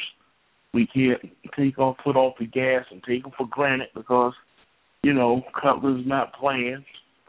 And, you know, not that Cutler's great, but he's better than Jimmy Clausen. But, yeah, you know, I think, it's a winnable game for us, and it would be big to start out 3-1. And, you know, this game was a game that we was winning, you know, from the beginning. We almost swindled a 17-point lead in the fourth quarter. I was a little worried because they was moving the ball, And I mean, Josh McNown was playing well. I know they threw him for Johnny. I'm a big Johnny fan, but Josh McNown showed up on that game on Sunday. So, I mean, if it wasn't for Charles Woods to get that interception, they may have tied the game. And, you know, I'm just, you know, being a Raiders fan or watching Raiders for the last, 12 years or so. I've been a Raiders fan for a lot longer, I don't know, 30 years or whatever, but just over these last 12, it's just been real tough. And the Seals finally got some talent, finally got some good coaching, finally got us a quarterback since Rich Gannon. It really starting to look up. You know what I mean? I wish we would have did a little bit more with some of our draft picks, but we think we can be happy with Amari Cooper. But we need some pass rush. So we take one thing at a time. I just hate to think, man, what would have happened if we would have had Greg Hardy right now, along with, Khalil Mack and Alden Smith. That would have been crazy. So, I just hope we can keep it going. But, anytime we get a win, man, I'm just excited. All right. Yeah, you all are 2-1. David Carr is looking good. He's not making mistakes. Latavius Murray, who I just traded for last week on my fantasy team for a money league I'm in, he did 26 carries, 139 yards, and a touchdown. So it's nice to see someone get more than 15 carries in a game. But, man, this dude, Travis Benjamin, man, have y'all been seeing the highlights on this guy? He's been getting in the end zone every week. Yeah. I told you. They didn't put a wig on Josh Gordon and put him out there. That's what he looks like, for sure. But, all right, so Buck, and I know Daddy Rich is a Steelers fan too, but Buck, first Jay Cutler, then Tony Romo, Drew Brees, and now Ben Roethlisberger. You got 4 marquee quarterbacks that are injured before, the first month of football is complete. Now you have Michael Vick going on a short week playing the Ravens, man. How much confidence do you have that Michael Vick can return to his 2010 version of himself? I'm not really concerned about him really, going back to 2010. You have to play disciplined football. I don't think we need to change the offense any as far as trying to match. Obviously there's going to be some changes. You can't have the same plays in there you'd have for Big Ben that you would for Michael Vick. But the thing is that you have to play disciplined football here. There's going to be plays in there for Michael Vick that Ben Roethlisberger can't do. So the keys to this game are very simple. We are playing a division opponent. We're playing at home, so we're going to be fired up.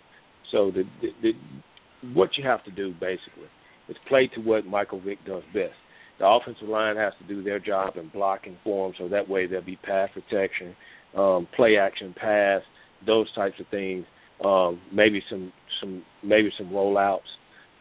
Make sure you're running back. You got two studs in the backfield with Le'Veon Bell and the guy we picked up from Carolina. So you got 2 studs there. D'Angelo Williams. So, and the defense, no turnovers, and also your defense got to play. They got to play big. I mean, the Ravens are missing out a lot with Terrell Suggs being on injured reserve, and you got Haloti Ngata now playing in Detroit. So I mean, other than Steve Smith and Flacco, you really don't. I mean, they really these guys are 0-3, but they are hungry. They're 0-3, but we can't go in this game half stepping. We got to go in there and play disciplined above the line football. So as long as we do those things, it should be a decent victory for us. Okay.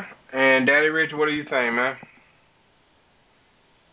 Repeat the question. I had to run inside and use the bathroom. And I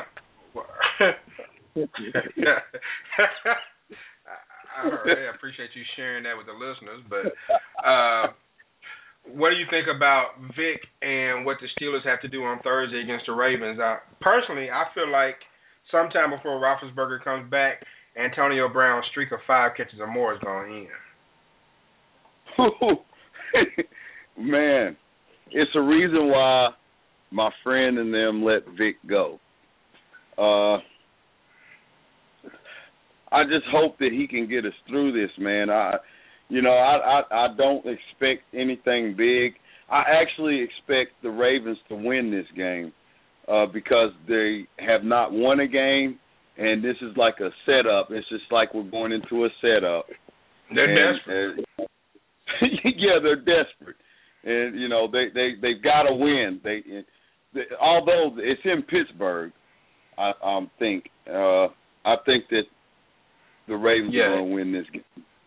I really do. And I think Mike Vick is going to have problems. But hopefully he can turn into Mike Vick that understands, look, man, I got to get somewhere. That's all I'm hoping. And I'm hoping that he can get a few passes to Brown so he can get somewhere. But other than that, man, I think the Ravens got us on this one. I hate to say it. It's just about will and determination in this situation. Okay. And Ray, let me shift to the NFC South for a second, where the Carolina Panthers picked up the number 9 all-time sack leader, Jared Allen, who I guess Chicago wasn't very happy with his performance there, but he was playing a 3-4 in Chicago. Now he's going back to a 4-3 where he's most comfortable lining up at defensive end. I think it's a good pickup for Carolina. What do you think about it? Oh, yeah, I think it's a good pickup for them. I think they only had to give up with a 6th-round pick. I believe so. That's a steal. Yeah, I mean, I know Jared Allen's kind of at the end of his career, but he still can help a dangerous defense get even more dangerous, particularly when Luke Kuechly comes back and Charles Johnson comes back. So, I think it was a real good pickup for him because, how a pass rusher is. They can explode at any time. You can get Strahan off the morning show and bring him in there. He could probably get a sack, here or there. You know what I mean? So he knows how to play the game. And Jared Allen, in my opinion, is the Hall of Famer. So, it's always good when you can get a guy that has a high motor. Okay. I think he's going to be a big pickup, man. And I think that the fact that they got him just for a 6th-rounder, it makes you wonder if they even asked anybody else. Because I'm pretty sure somebody would have came with as high as a 4th-rounder for someone like Jared Allen. It's surprising, too, because the Bears picked up his roster bonus, which was $11 million. And now the Carolina Panthers is only responsible for the prorated portion of his salary, which is $882,000 of $1 million. So Chicago Bears paid the majority of the money because they paid that roster bonus. So I don't understand why they would make that deal. I don't understand either. It don't seem like they got anything out of it. Yeah, and you also heard that they're talking about, putting Alshon Jeffrey on the market and Matt Forte too, right? If they do that, first of all, that just means they're really mailing it in. But if they do that, they should get 2 number 1s. I think you should get a number 1 for both of them, at the least. I mean, some may argue Matt Forte is not a spring chicken and you want to give him a number 2, but Alshon Jeffrey is still really young. And but I think both of them I wouldn't give them up for less than a 1st. Yeah.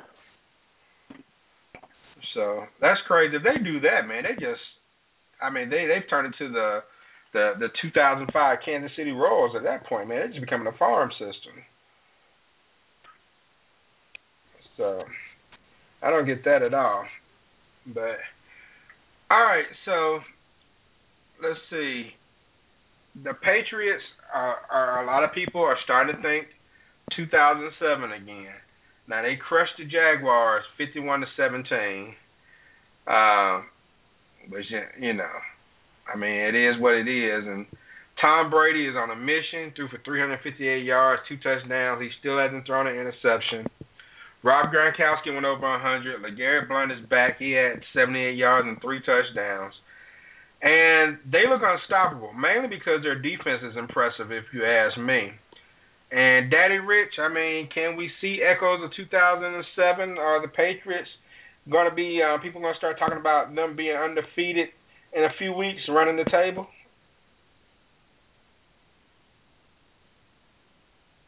Repeat. I'm in a conversation. Sorry. See, I'm doing a lot of things. Daddy Rich, you know I got a lot of things going on. I try to call his name first to give him a cue, and he still gets in the conversation late. I said, do you think that if the Patriots keep going at the pace they're going, that people are going to start thinking about that 16-0 season back in 2007 again? Are they capable of doing that? What do you think? I got a Patriots fan right here. I think it's only 3 games into the season, and we don't need to worry about that yet. That sounds like a smart man. Hey, Daddy Rich will do a lot of things. You never know what's going to happen with Daddy Rich. So I had to have a guest give me the answer. But I'll say that it's early. But I think that Tom Brady, I was just talking with my guest over here, that I was saying the other day that Tom Brady and Roethlisberger were 2 of the quarterbacks that were looking really good, and it could be a magical season for him. And I think that Tom Brady's going to have one of those seasons unless someone gets hurt, mainly Gronk. That would be a big problem, or Edelman. Edelman has been like a gnat to most of these teams, man. I bet they're like, you're a damn fly, because you just keep flying around and keep making plays, you know. Mm-hmm. But it's according to those things, injuries, you know, or, you know, just some team like Pittsburgh. Like I said, if Roethlisberger was there, because Roethlisberger was throwing the hell out of the ball.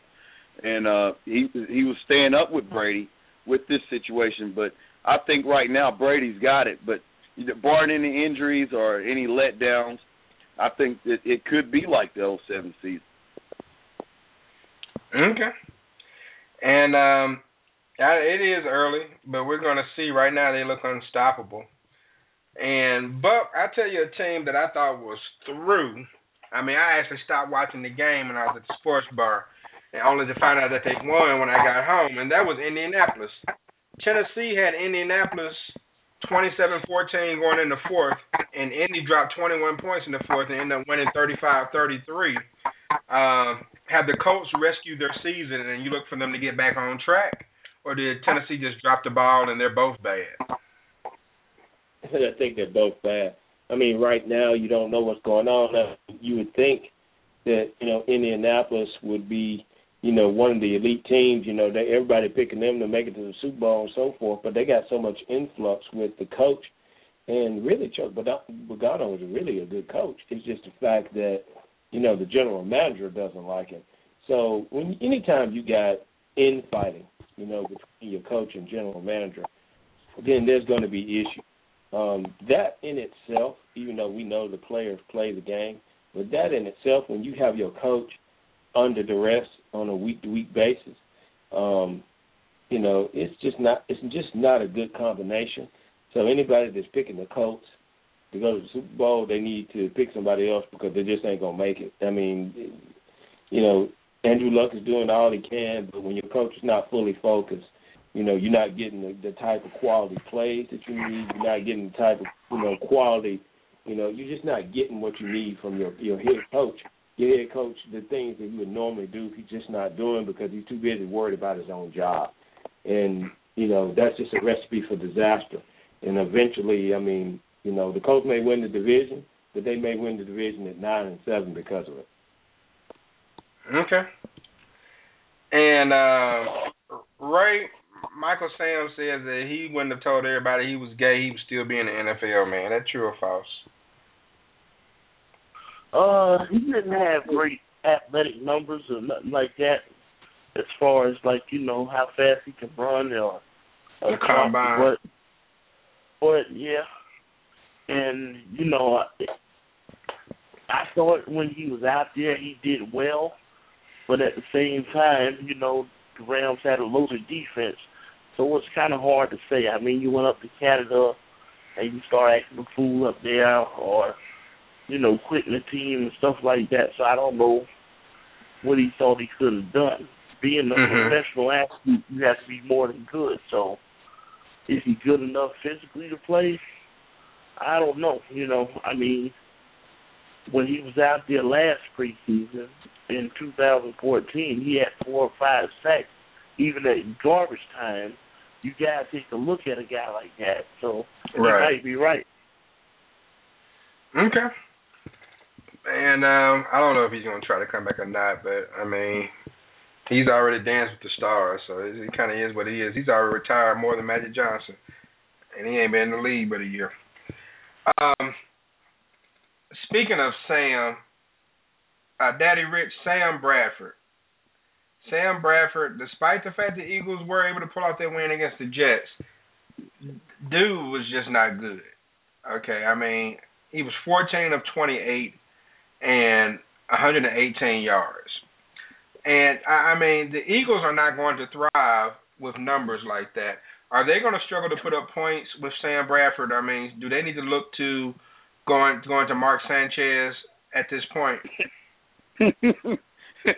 Man, I told you about Bradford, didn't I? Well, I don't think they should look towards Mark Sanchez. I really think that Chip Kelly ran off really what they needed. I mean, Mark Sanchez is not the answer for a starting quarterback, and neither is Bradford.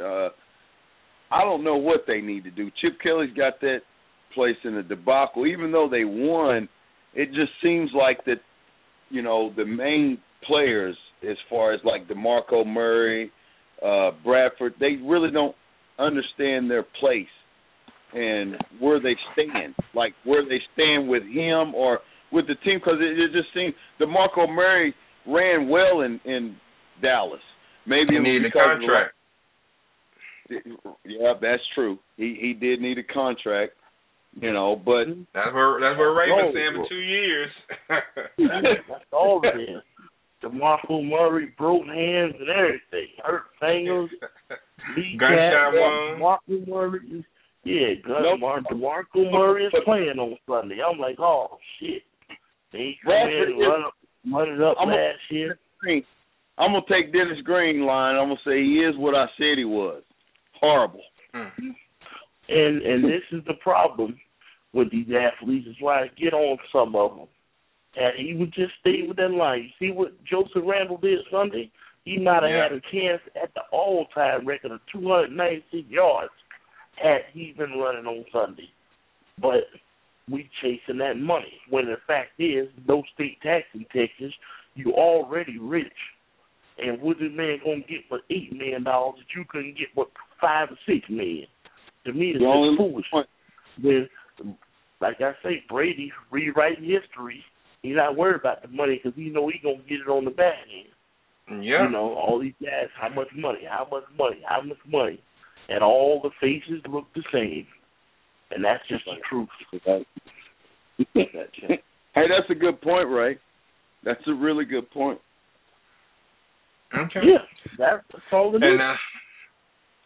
All right, and we'll segue into that Cowboys game. Falcons 39, Cowboys 28. And as far as what I saw the Falcons do to the Cowboys what the Cowboys have been doing to other people over the last few years. They controlled the clock with the running game. They controlled the line of scrimmage. The Falcons had 158 yards rushing, 34 minutes time of possession. And they were 9 of 14 on third down. That doesn't hurt. And when you have a beast like Julio Jones able to run free in a zone defense, they did try to go man-to-man on him, but they never double covered Julio Jones. And I can't figure that out, why Rod Marinelli decided to play single coverage on Julio Jones, because he just torched the Cowboys for 12 catches, 164 yards, and 2 touchdowns. But they ran the ball and controlled the clock. And even though Dallas got off to a quick start, Joseph Randle had 14 carries, 87 yards, and 3 touchdowns. Now, he was closer to 100 yards at one time. In the second half, Atlanta made adjustments and started pushing Dallas back a little bit, and they just never recovered. And Brandon Wheaton played well. He made one mistake. They kind of swung some momentum with an interception that he threw. But he was 22 of 26 for 232 yards. But if he doesn't throw that ball downfield, because Terrence Williams did not have a catch, he didn't get targeted until the very last offensive play for Dallas, and the ball hit him in the hands, and he dropped it. But by that time, he was probably out of the game. Not saying that's an excuse for a pro player, but you can't have your running back lead the team with 10 receptions. So they're going to have to take some chances and throw that ball down the field at some point. But they're going up against an injury-depleted Saints next week. So it's going to be the IR versus the ER, I guess, going into next week. And we'll see what happens on Sunday Night Football. But they can't lose to the Saints. If they lose to the Saints, then I can't go outside for like a week. So they're going to have to find a way to win that. But, all right, Buck, Peyton Manning still doesn't look himself. But I don't think he has to. I don't think he has to be himself, man. Denver's defense is a Super Bowl defense. Man, they playing lights out, man. They really looking good, but I mean, Denver really should be really concerned about Peyton Manning because I mean he is definitely he's not making throws. I mean, there's a lot that he's missing out on. I mean, he's making the short throws, but the long throws he's just not making. So they definitely should be concerned. It's almost like he's playing with some sort of injury. I don't know, if he's injured or not. That's just not something that we know. It's not on the injury report or anything like that, but something's definitely off about Peyton. Maybe his surgery is just not working the way it's supposed to. Not really sure, but something's up. But as far as the defense goes, they're doing really well. They're winning games for them, so maybe they can just keep it going. But they better get themselves ready really quick because it's just September right now, but they can't afford to keep playing like they're playing right now. Okay, their defense is killing it, man. I got to give them props on that. But Ray, next week New England and the Patriots have the bye week. So the first bye comes in week 4. How do you feel about the early bye week? And if you were a coach, would you prefer an early one or a late one, or somewhere in the middle? I would prefer to have an early bye week because when you come off a preseason, a lot of starters haven't played and they get these little knick-knack injuries and everything. Mm-hmm. And sometimes you need that rest. So, as you build momentum, you don't want to cut that momentum off way up late in the season. So I would take it early. In New England's case, man, they red hot right now. So, but I don't think the layoff will hurt them at all. Probably not. So they play like a well-oiled machine. Yeah. And Daddy Rich, the Bengals are off to a good start. And Andy Dalton is looking really good, man. I mean, is this the typical Bengals that's going to fizzle out in the playoffs, or this year they look capable of winning the playoff game? Andy Dalton will reveal itself later on. Trust. He's okay, man, but he's a mid-level guy, and it'll all come about. He'll start acting like Peyton Manning when it's time, when it counts. Trust me. That's just Andy Dalton. Go trip that tail.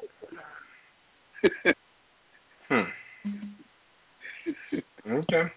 Well, we'll see what goes on with that. And Buck, Steve Smith Sr., man, he went nuts this weekend. I mean, at 36 years old, he's still physical. He's still putting up numbers. He's still getting it done. This is someone I thought was going to kind of just ride off in the sunset. But he wants to go out with a bang. Yeah, it looks like it. I mean, he played some lights-out football this week, man. It's good to see people at this age that can, still doing it big and doing it big. So I'm impressed. some of these people know how to, defy Father Time. So and he's definitely one of those characters that's doing it. Yeah. And Ray, Tyler Lockett, the kick returner for Seattle, is starting to look like he's something special, man. I mean, this guy he just seems like every time he touches the ball, he's dangerous and looking to score. I mean, are we looking at another Darren Sproles here, or maybe a possible Devin Hester on the horizon?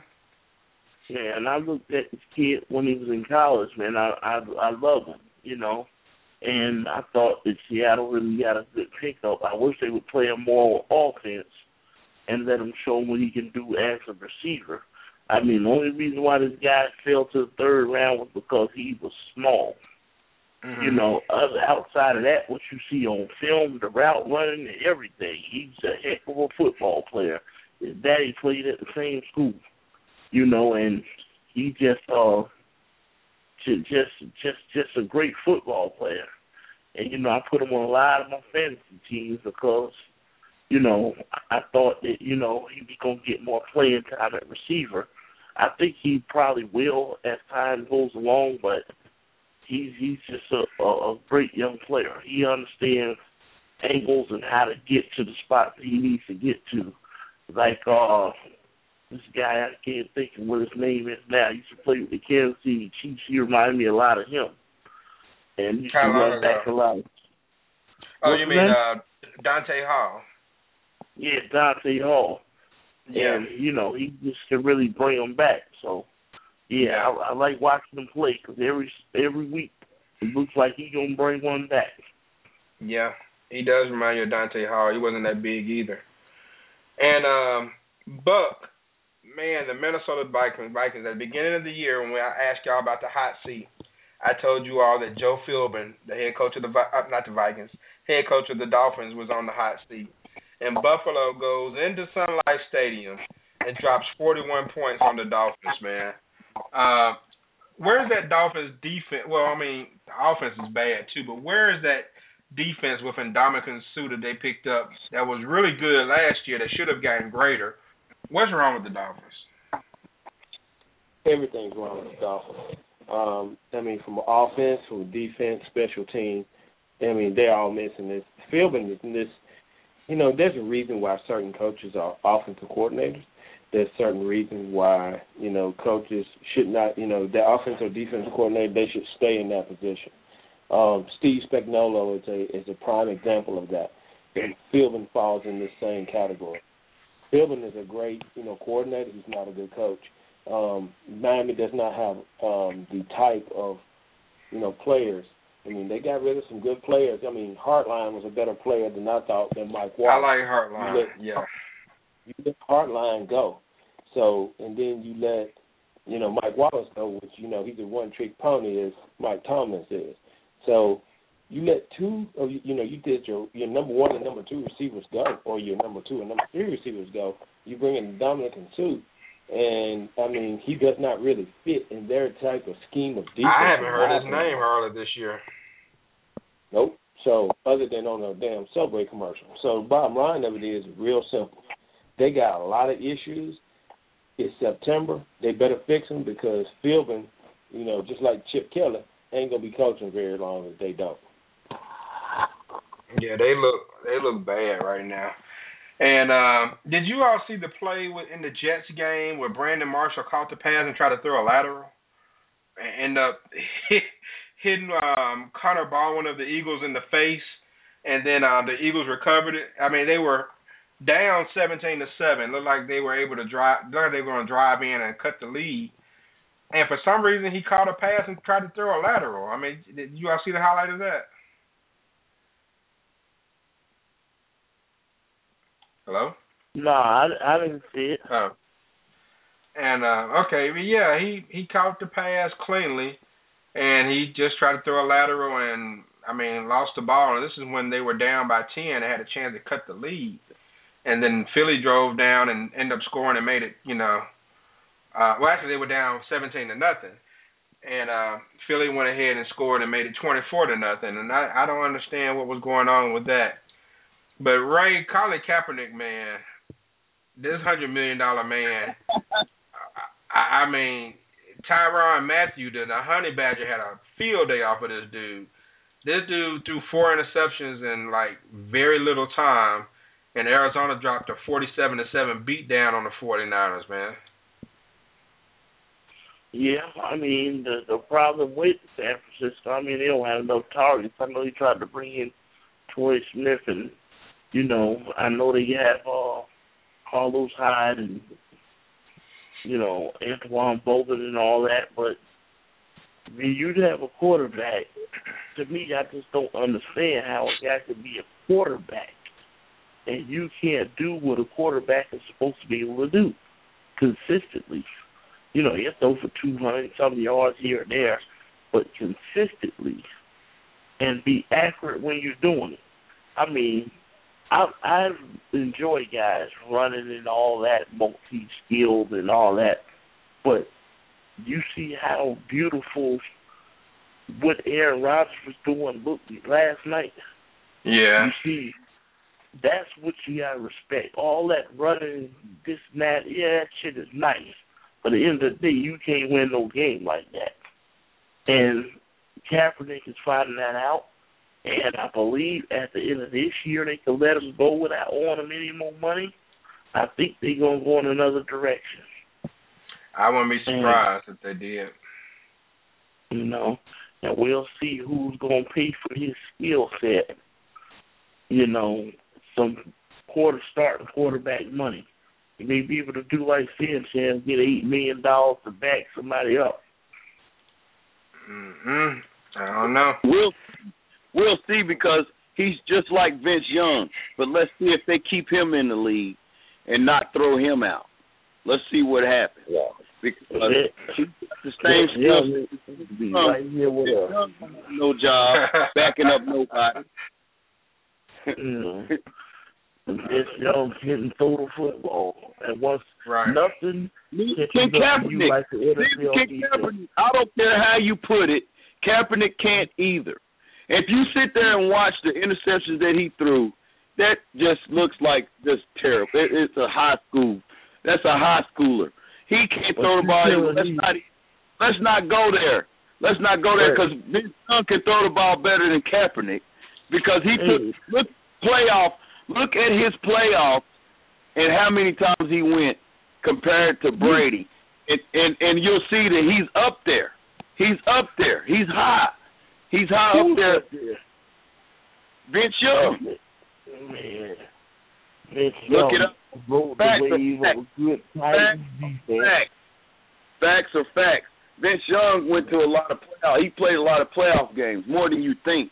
And Kaepernick is terrible, and he's still in the league. That's the kind of stuff that's going on. You got players, you got quarterbacks in the league that shouldn't be, just like Kaepernick. But Vince Young look. Because you talking a while, but you ain't saying nothing. Now, listen to this. How many years Kaepernick been in the league? I think 3. I think. Let me take a look. Well, I mean, I think this might be his 4th or 5th season. I don't know how long Alex Smith has been in. At least his 5th season, I believe. Now, how many years has Vince Young played? I don't know. I'm trying to find that.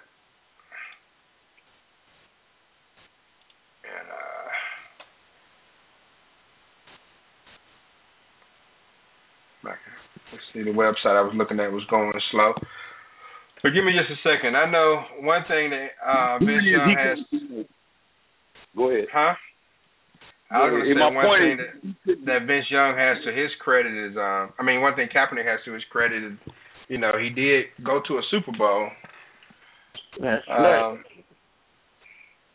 But let me see if I can find something on Vince Young. But go ahead and make your point while I'm looking. No, but I'm just saying. Vince Young's skill set is the same as Kaepernick. Kaepernick is not going to do no better than what he's doing. So why is he still getting a look? Why would he still get a look for what? He ain't going to do no better than what he's doing. Vince Young is the same player, but at least he has the sense enough not to throw interceptions that way. Kaepernick is not going to be able to lead this team for nothing. They got to get somebody else in there right now if they want to win anything. It's early. Yes, it is. But Kaepernick looks like he doesn't even All right. I mean, the interceptions he threw were terrible. Colin Kaepernick was drafted in 2011. All right. So this is going to be his fifth season. Vince Young played 9 seasons. He played how many? He couldn't have played 9 seasons. He coming to league 2006. 2000. Let's see. He played 5 with the Titans, 1 with the Eagles, 1 with Buffalo, 1 with Green Bay, 1 with Cleveland. Yeah, he played 9 seasons. He was on the roster for Cleveland 2014. I didn't realize he was on there last year. So he played 9 seasons. Yeah, I guess he was. What it says he was. Let me back up.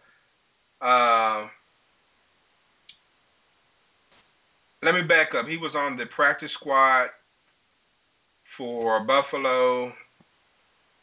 Okay, maybe he didn't play in a regular season game. I'm trying to get the site I normally use to come back up. He never played for Buffalo or Cleveland. Never played. All right, so he was on the practice squad for them, or he was on the off-season roster. All right, so if that's the case, then that means that he played 7 seasons. Kaepernick has played 5. Yes, he went to a Super Bowl, but is he going back? No. And it's the same site went down. He's a better passer than Vince Young is. No, he's not. Yeah, he's better passer. Buck, what do you think, Buck? For no 300-something yards or maybe 1 time. How? Buck, you can break the stats up. I'm looking at the stat. Go ahead, Buck. Oh, Buck ain't even there. Where'd he go? All right, so he dropped off. Let me pull up the career stats. Vince Young, let's see. They have him credited for 6 seasons, so he was practice squad on all those other places. In 6 seasons, he had 46 touchdowns, 51 interceptions, 8,964 yards with a 74.4 rating. Kaepernick, and he's going into his 5th season, has 52 touchdowns, 25 interceptions, a rating of 89.1, and 8,982 yards. So he already has more yards than Vince Young. So did you hear that? Let me look at rushing yards, if I can find rushing yards. Yeah, I'm hearing it. But he's on the decline. Rushing yards. Vince Young had 1,459 rushing yards with 12 touchdowns. Colin Kaepernick, 1,714 yards with 11 touchdowns.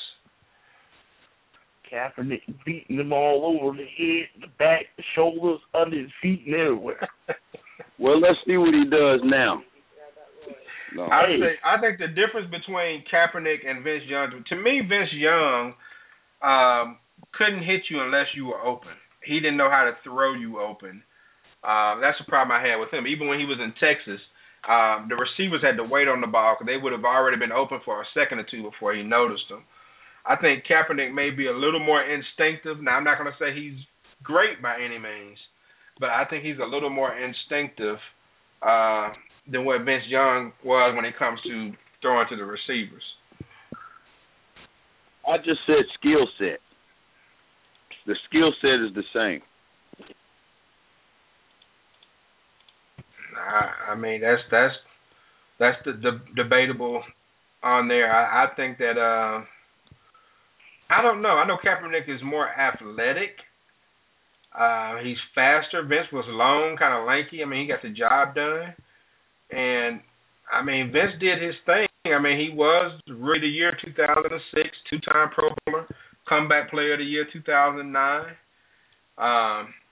Kaepernick He doesn't have any of those accolades.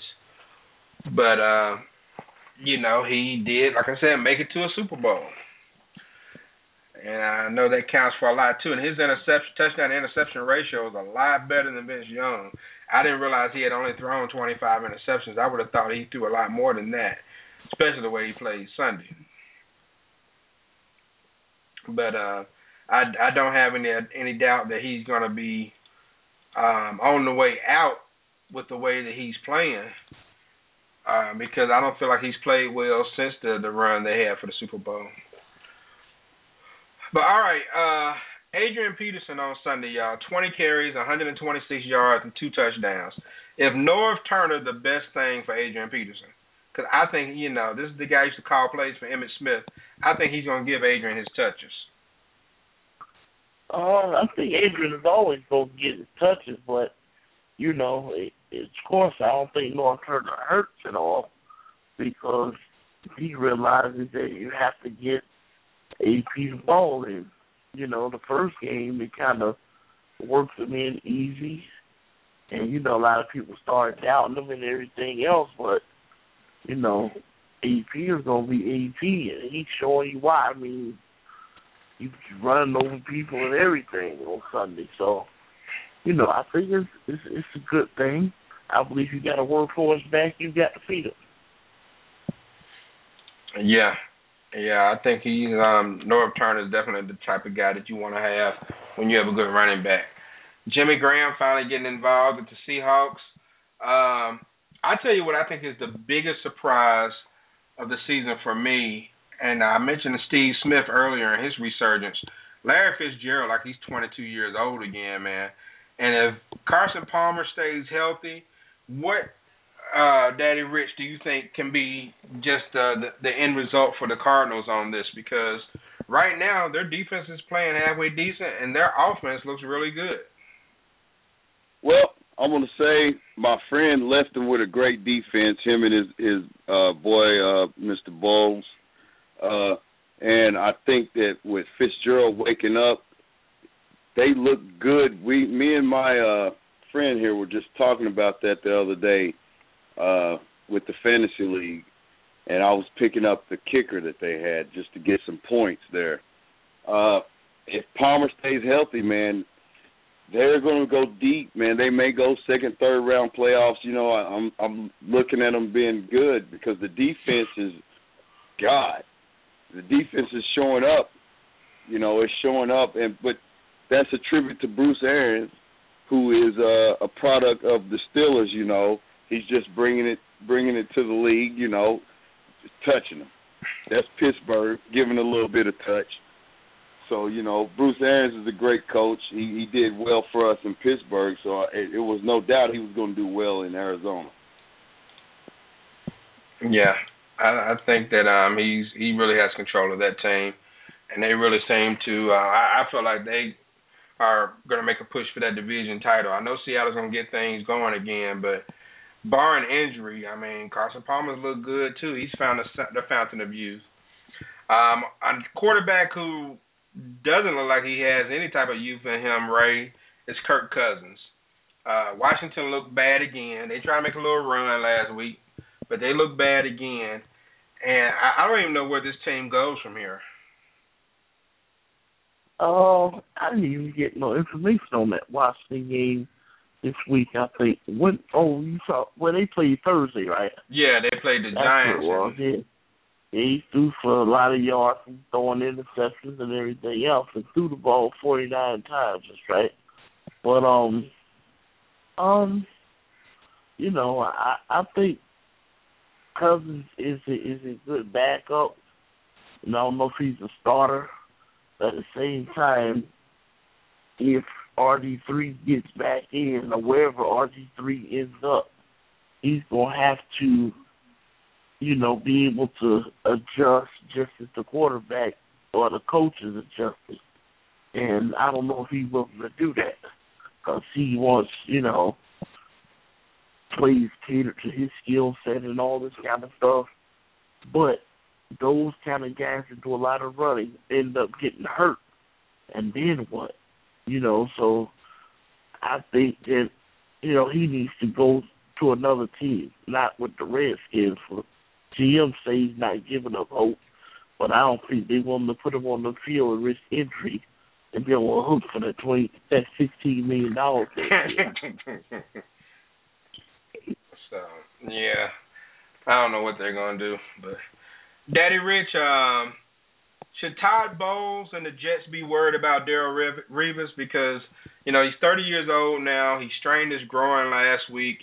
This past week he hurt his hamstring. Now he says that he's fine, but he is getting up in age, man, and should they be concerned? They should. He knows himself. I'm gonna say that. Me too. He knows himself, and I think that if the man says he's good to go, he's good to go. But they should kind of be in the background, I think just watching and paying attention to him a little closer than usual, because he is a big reason why that defense is doing what they're doing. No doubt. So they probably should be on alert on that one, man. They probably, and I'm sure they are. I'm sure they are. Trust me. Okay. And Ray, they had a little controversy that came out of the Carolina game when Ed Hockley allegedly told Cam Newton, "You're not old enough to get that call." And now Ed Hockley could be in trouble, which he's used to being in trouble by now. But, was he out of line for saying that? Did they make a big deal out of that? Out of nothing? Well, Ed Hockley denied saying that. He said, what he said to him was, you were running, and if you run, the rules is different. But I believe he said exactly what Cam Newton said he said, because when you look at Cam Newton's reaction, as he's following Ed Hockley, he stopped. Mm-hmm. He almost can't believe what he said to him. So Ed Hockley knows that, nobody was mic'd up any but thing. There's no way they can prove it. But technology is real, strange nowadays. I think somehow they were able to prove that's what he said. He's done as a referee because he's constantly lying about it over and over again. Okay. And he's had some issues in his career, and it could be the nail in the coffin if all this comes out. But Cam Newton did react like he was offended by something that was said. Just a side note, Ed McCaffrey, I know used to play for the Broncos, and Barry Sanders both have sons that play at Stanford, and they combined for 303 yards rushing this weekend. So they doing it big. I wonder how Barry Jr. was doing. Yeah. Because I know he went up there about 2 years ago, and he was a stud in high school, and I was like, man, he going up to Stanford. He must be kind of smart and all, but, I'm glad to see him doing his thing. Yeah, I didn't even know about Ed McCaffrey's son playing or being a running back. So, Mike Greenberg on Mike and Mike said something that I personally didn't agree with, but I'm going to run it by you all. And Daddy Rich, I'll ask you. I know you're an SEC guy. He said that Leonard Fournette, the running back from the LSU Tigers, is in the lead for the Heisman race by a nose, quote unquote, by a nose over Nick Chubb. Do you agree with that? Nope, I don't. The guy's good, no doubt, man. But Chubb is doing his thing. He did his thing last year. Forte. He did his thing too. But I'm not sold on him. I'm just not sold on him yet. I got to see more. I got to see a little bit more. I'm not sold on that. I'm just not. I'm sorry. And Ray, what do you think, man? Is he barely beating out Nick Chubb? I love Nick Chubb. I think Nick Chubb's the best in the country, but Leonard Fournette, I think he is leading everybody in the Heisman. If it wasn't in today, he would be the guy that wins it. Just because, the school that he goes to, I understand Georgia's a big school, but, Fournette, I call Walter Peterson because, you know, when he come out of school, he's the number one player in the country. And you know how them young boys do. They going to school, they wearing hats, got a lot of dick riders in the background and everything else when they going to school. So it's like, you know, I see the proof is in the pudding. He's coming up, he's doing what he got to do. And, you know, 200-yard games back to back, you know, that puts him in unique territory. So, you know, if it was me, I like Nick Chubb. I would give it to Nick Chubb. But, you know, he's doing his thing in the LSU. So that kind of changes things a little bit. I think the voters would vote for him. I would never take anything from Nick Chubb. He's a great running back. But looking at the season right now and the performances on the field, I don't think that anybody is anywhere near Leonard Fournette right now. Leonard Fournette is by far, to me, the best player in the country based on what he's done on the field. And for him to say by a nose, I was looking like, man, I ended up changing the channel. I'm like, man, you got to be kidding me. You ain't watched the game. You've been watching the highlights. I didn't watch this dude playing 2 games and half of a third. And Leonard Fournette, and I've seen Chubb playing 2 games. Leonard Fournette is just, I can't even compare his style to anybody. I mean, he kind of runs like Eric Dickerson, but he has kind of a Bo Jackson quality about him with the power that he has. I don't even know who to compare him to. He's just Leonard Fournette. And Lacy. And he's faster than Lacy, but he is, but he's brutal like him. But he doesn't mind contact at all. And that dude, man, I don't know what decision they're going to make next year, if he's going to play at LSU or if he's going to go down to Orlando and chill out and be in that little camp or whatever to stay in shape. But that dude's going to make some money because it's not often that running backs can be top 10 picks in the NFL draft anymore, but he's going to be one if when he comes out, if he's playing like he's playing. But all right, running out of time, so I got to do some who am I before we get cut off. I am a 5'11", 187-pound defensive back that turned 31 years old today. Drafted first round in 2005 by the Tennessee Titans. Who I'm is. Pac-Man Jones. Adam Bernard Jones. I am a 6 foot, 192-pound receiver. Turns 25 today. Oops, no, that's not who I thought it was. I was thinking that was A.J. Green. That's my name, A.J. Jenkins. Now, I am a 6'4", 270-pound defensive end that turned 35 years old today. Drafted by the Cincinnati Bengals in the first round in 2001 out of Missouri. Who am I? Justin Smith. Justin Smith is correct. Last one. Get in on this one, Daddy Rich. A 5'11", 237-pound running back. Turns 42 years old today. Drafted in the 7th round in 1994 by the Atlanta Falcons. Van Morris. Nope. All-Star. Out of Utah. Ooh, All-Star? Nope. You say how? What's his weight now? 5'11", 237 pounds. 7th round by the Falcons in 1994 out of Utah. 1994. I'm surprised y'all don't remember this one. Rushed for 1,800 yards in 1998. Jamal Anderson? Jamal Sharif Anderson. Yes, Daddy Rich. Daddy Rich, all right. baby. Got on the scoreboard. All right, that's going to do it, fellas. I appreciate it. Y'all got anything really quick? I stress really quick. Watch them Jets. They're in London against them Bills. This is a good game. That's a 9 o'clock game, isn't it? Like 9 or 10 o'clock in the morning. 2 defenses, man. 2 good defenses. Hopefully Revis is up for the game, man. Okay. Rex going to be out for revenge on them boys. That's going to be a pretty interesting game. I look forward to seeing that. So I'm going to make sure I'm somewhere checking that out. All right, Ray, you got anything, man? No, not really. I mean, just football. All right, and well, we'll do it again tomorrow, fellas.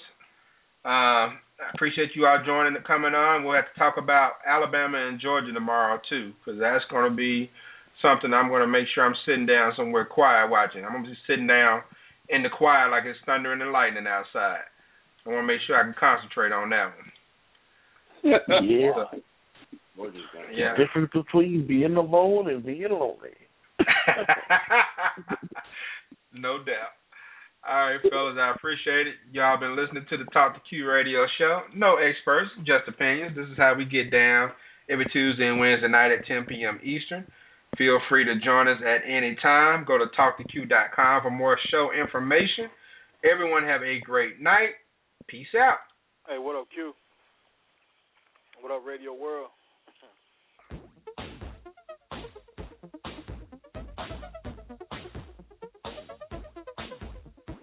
It's almost like posting a blog, except I'm doing it live.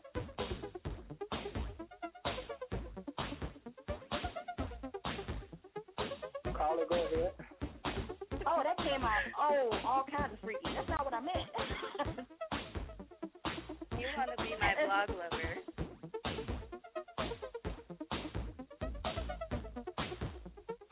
My name is Quincy, the Talk to Q radio show. But I do believe that the love for money and power most of the time outweighs their love for women. And this is my show.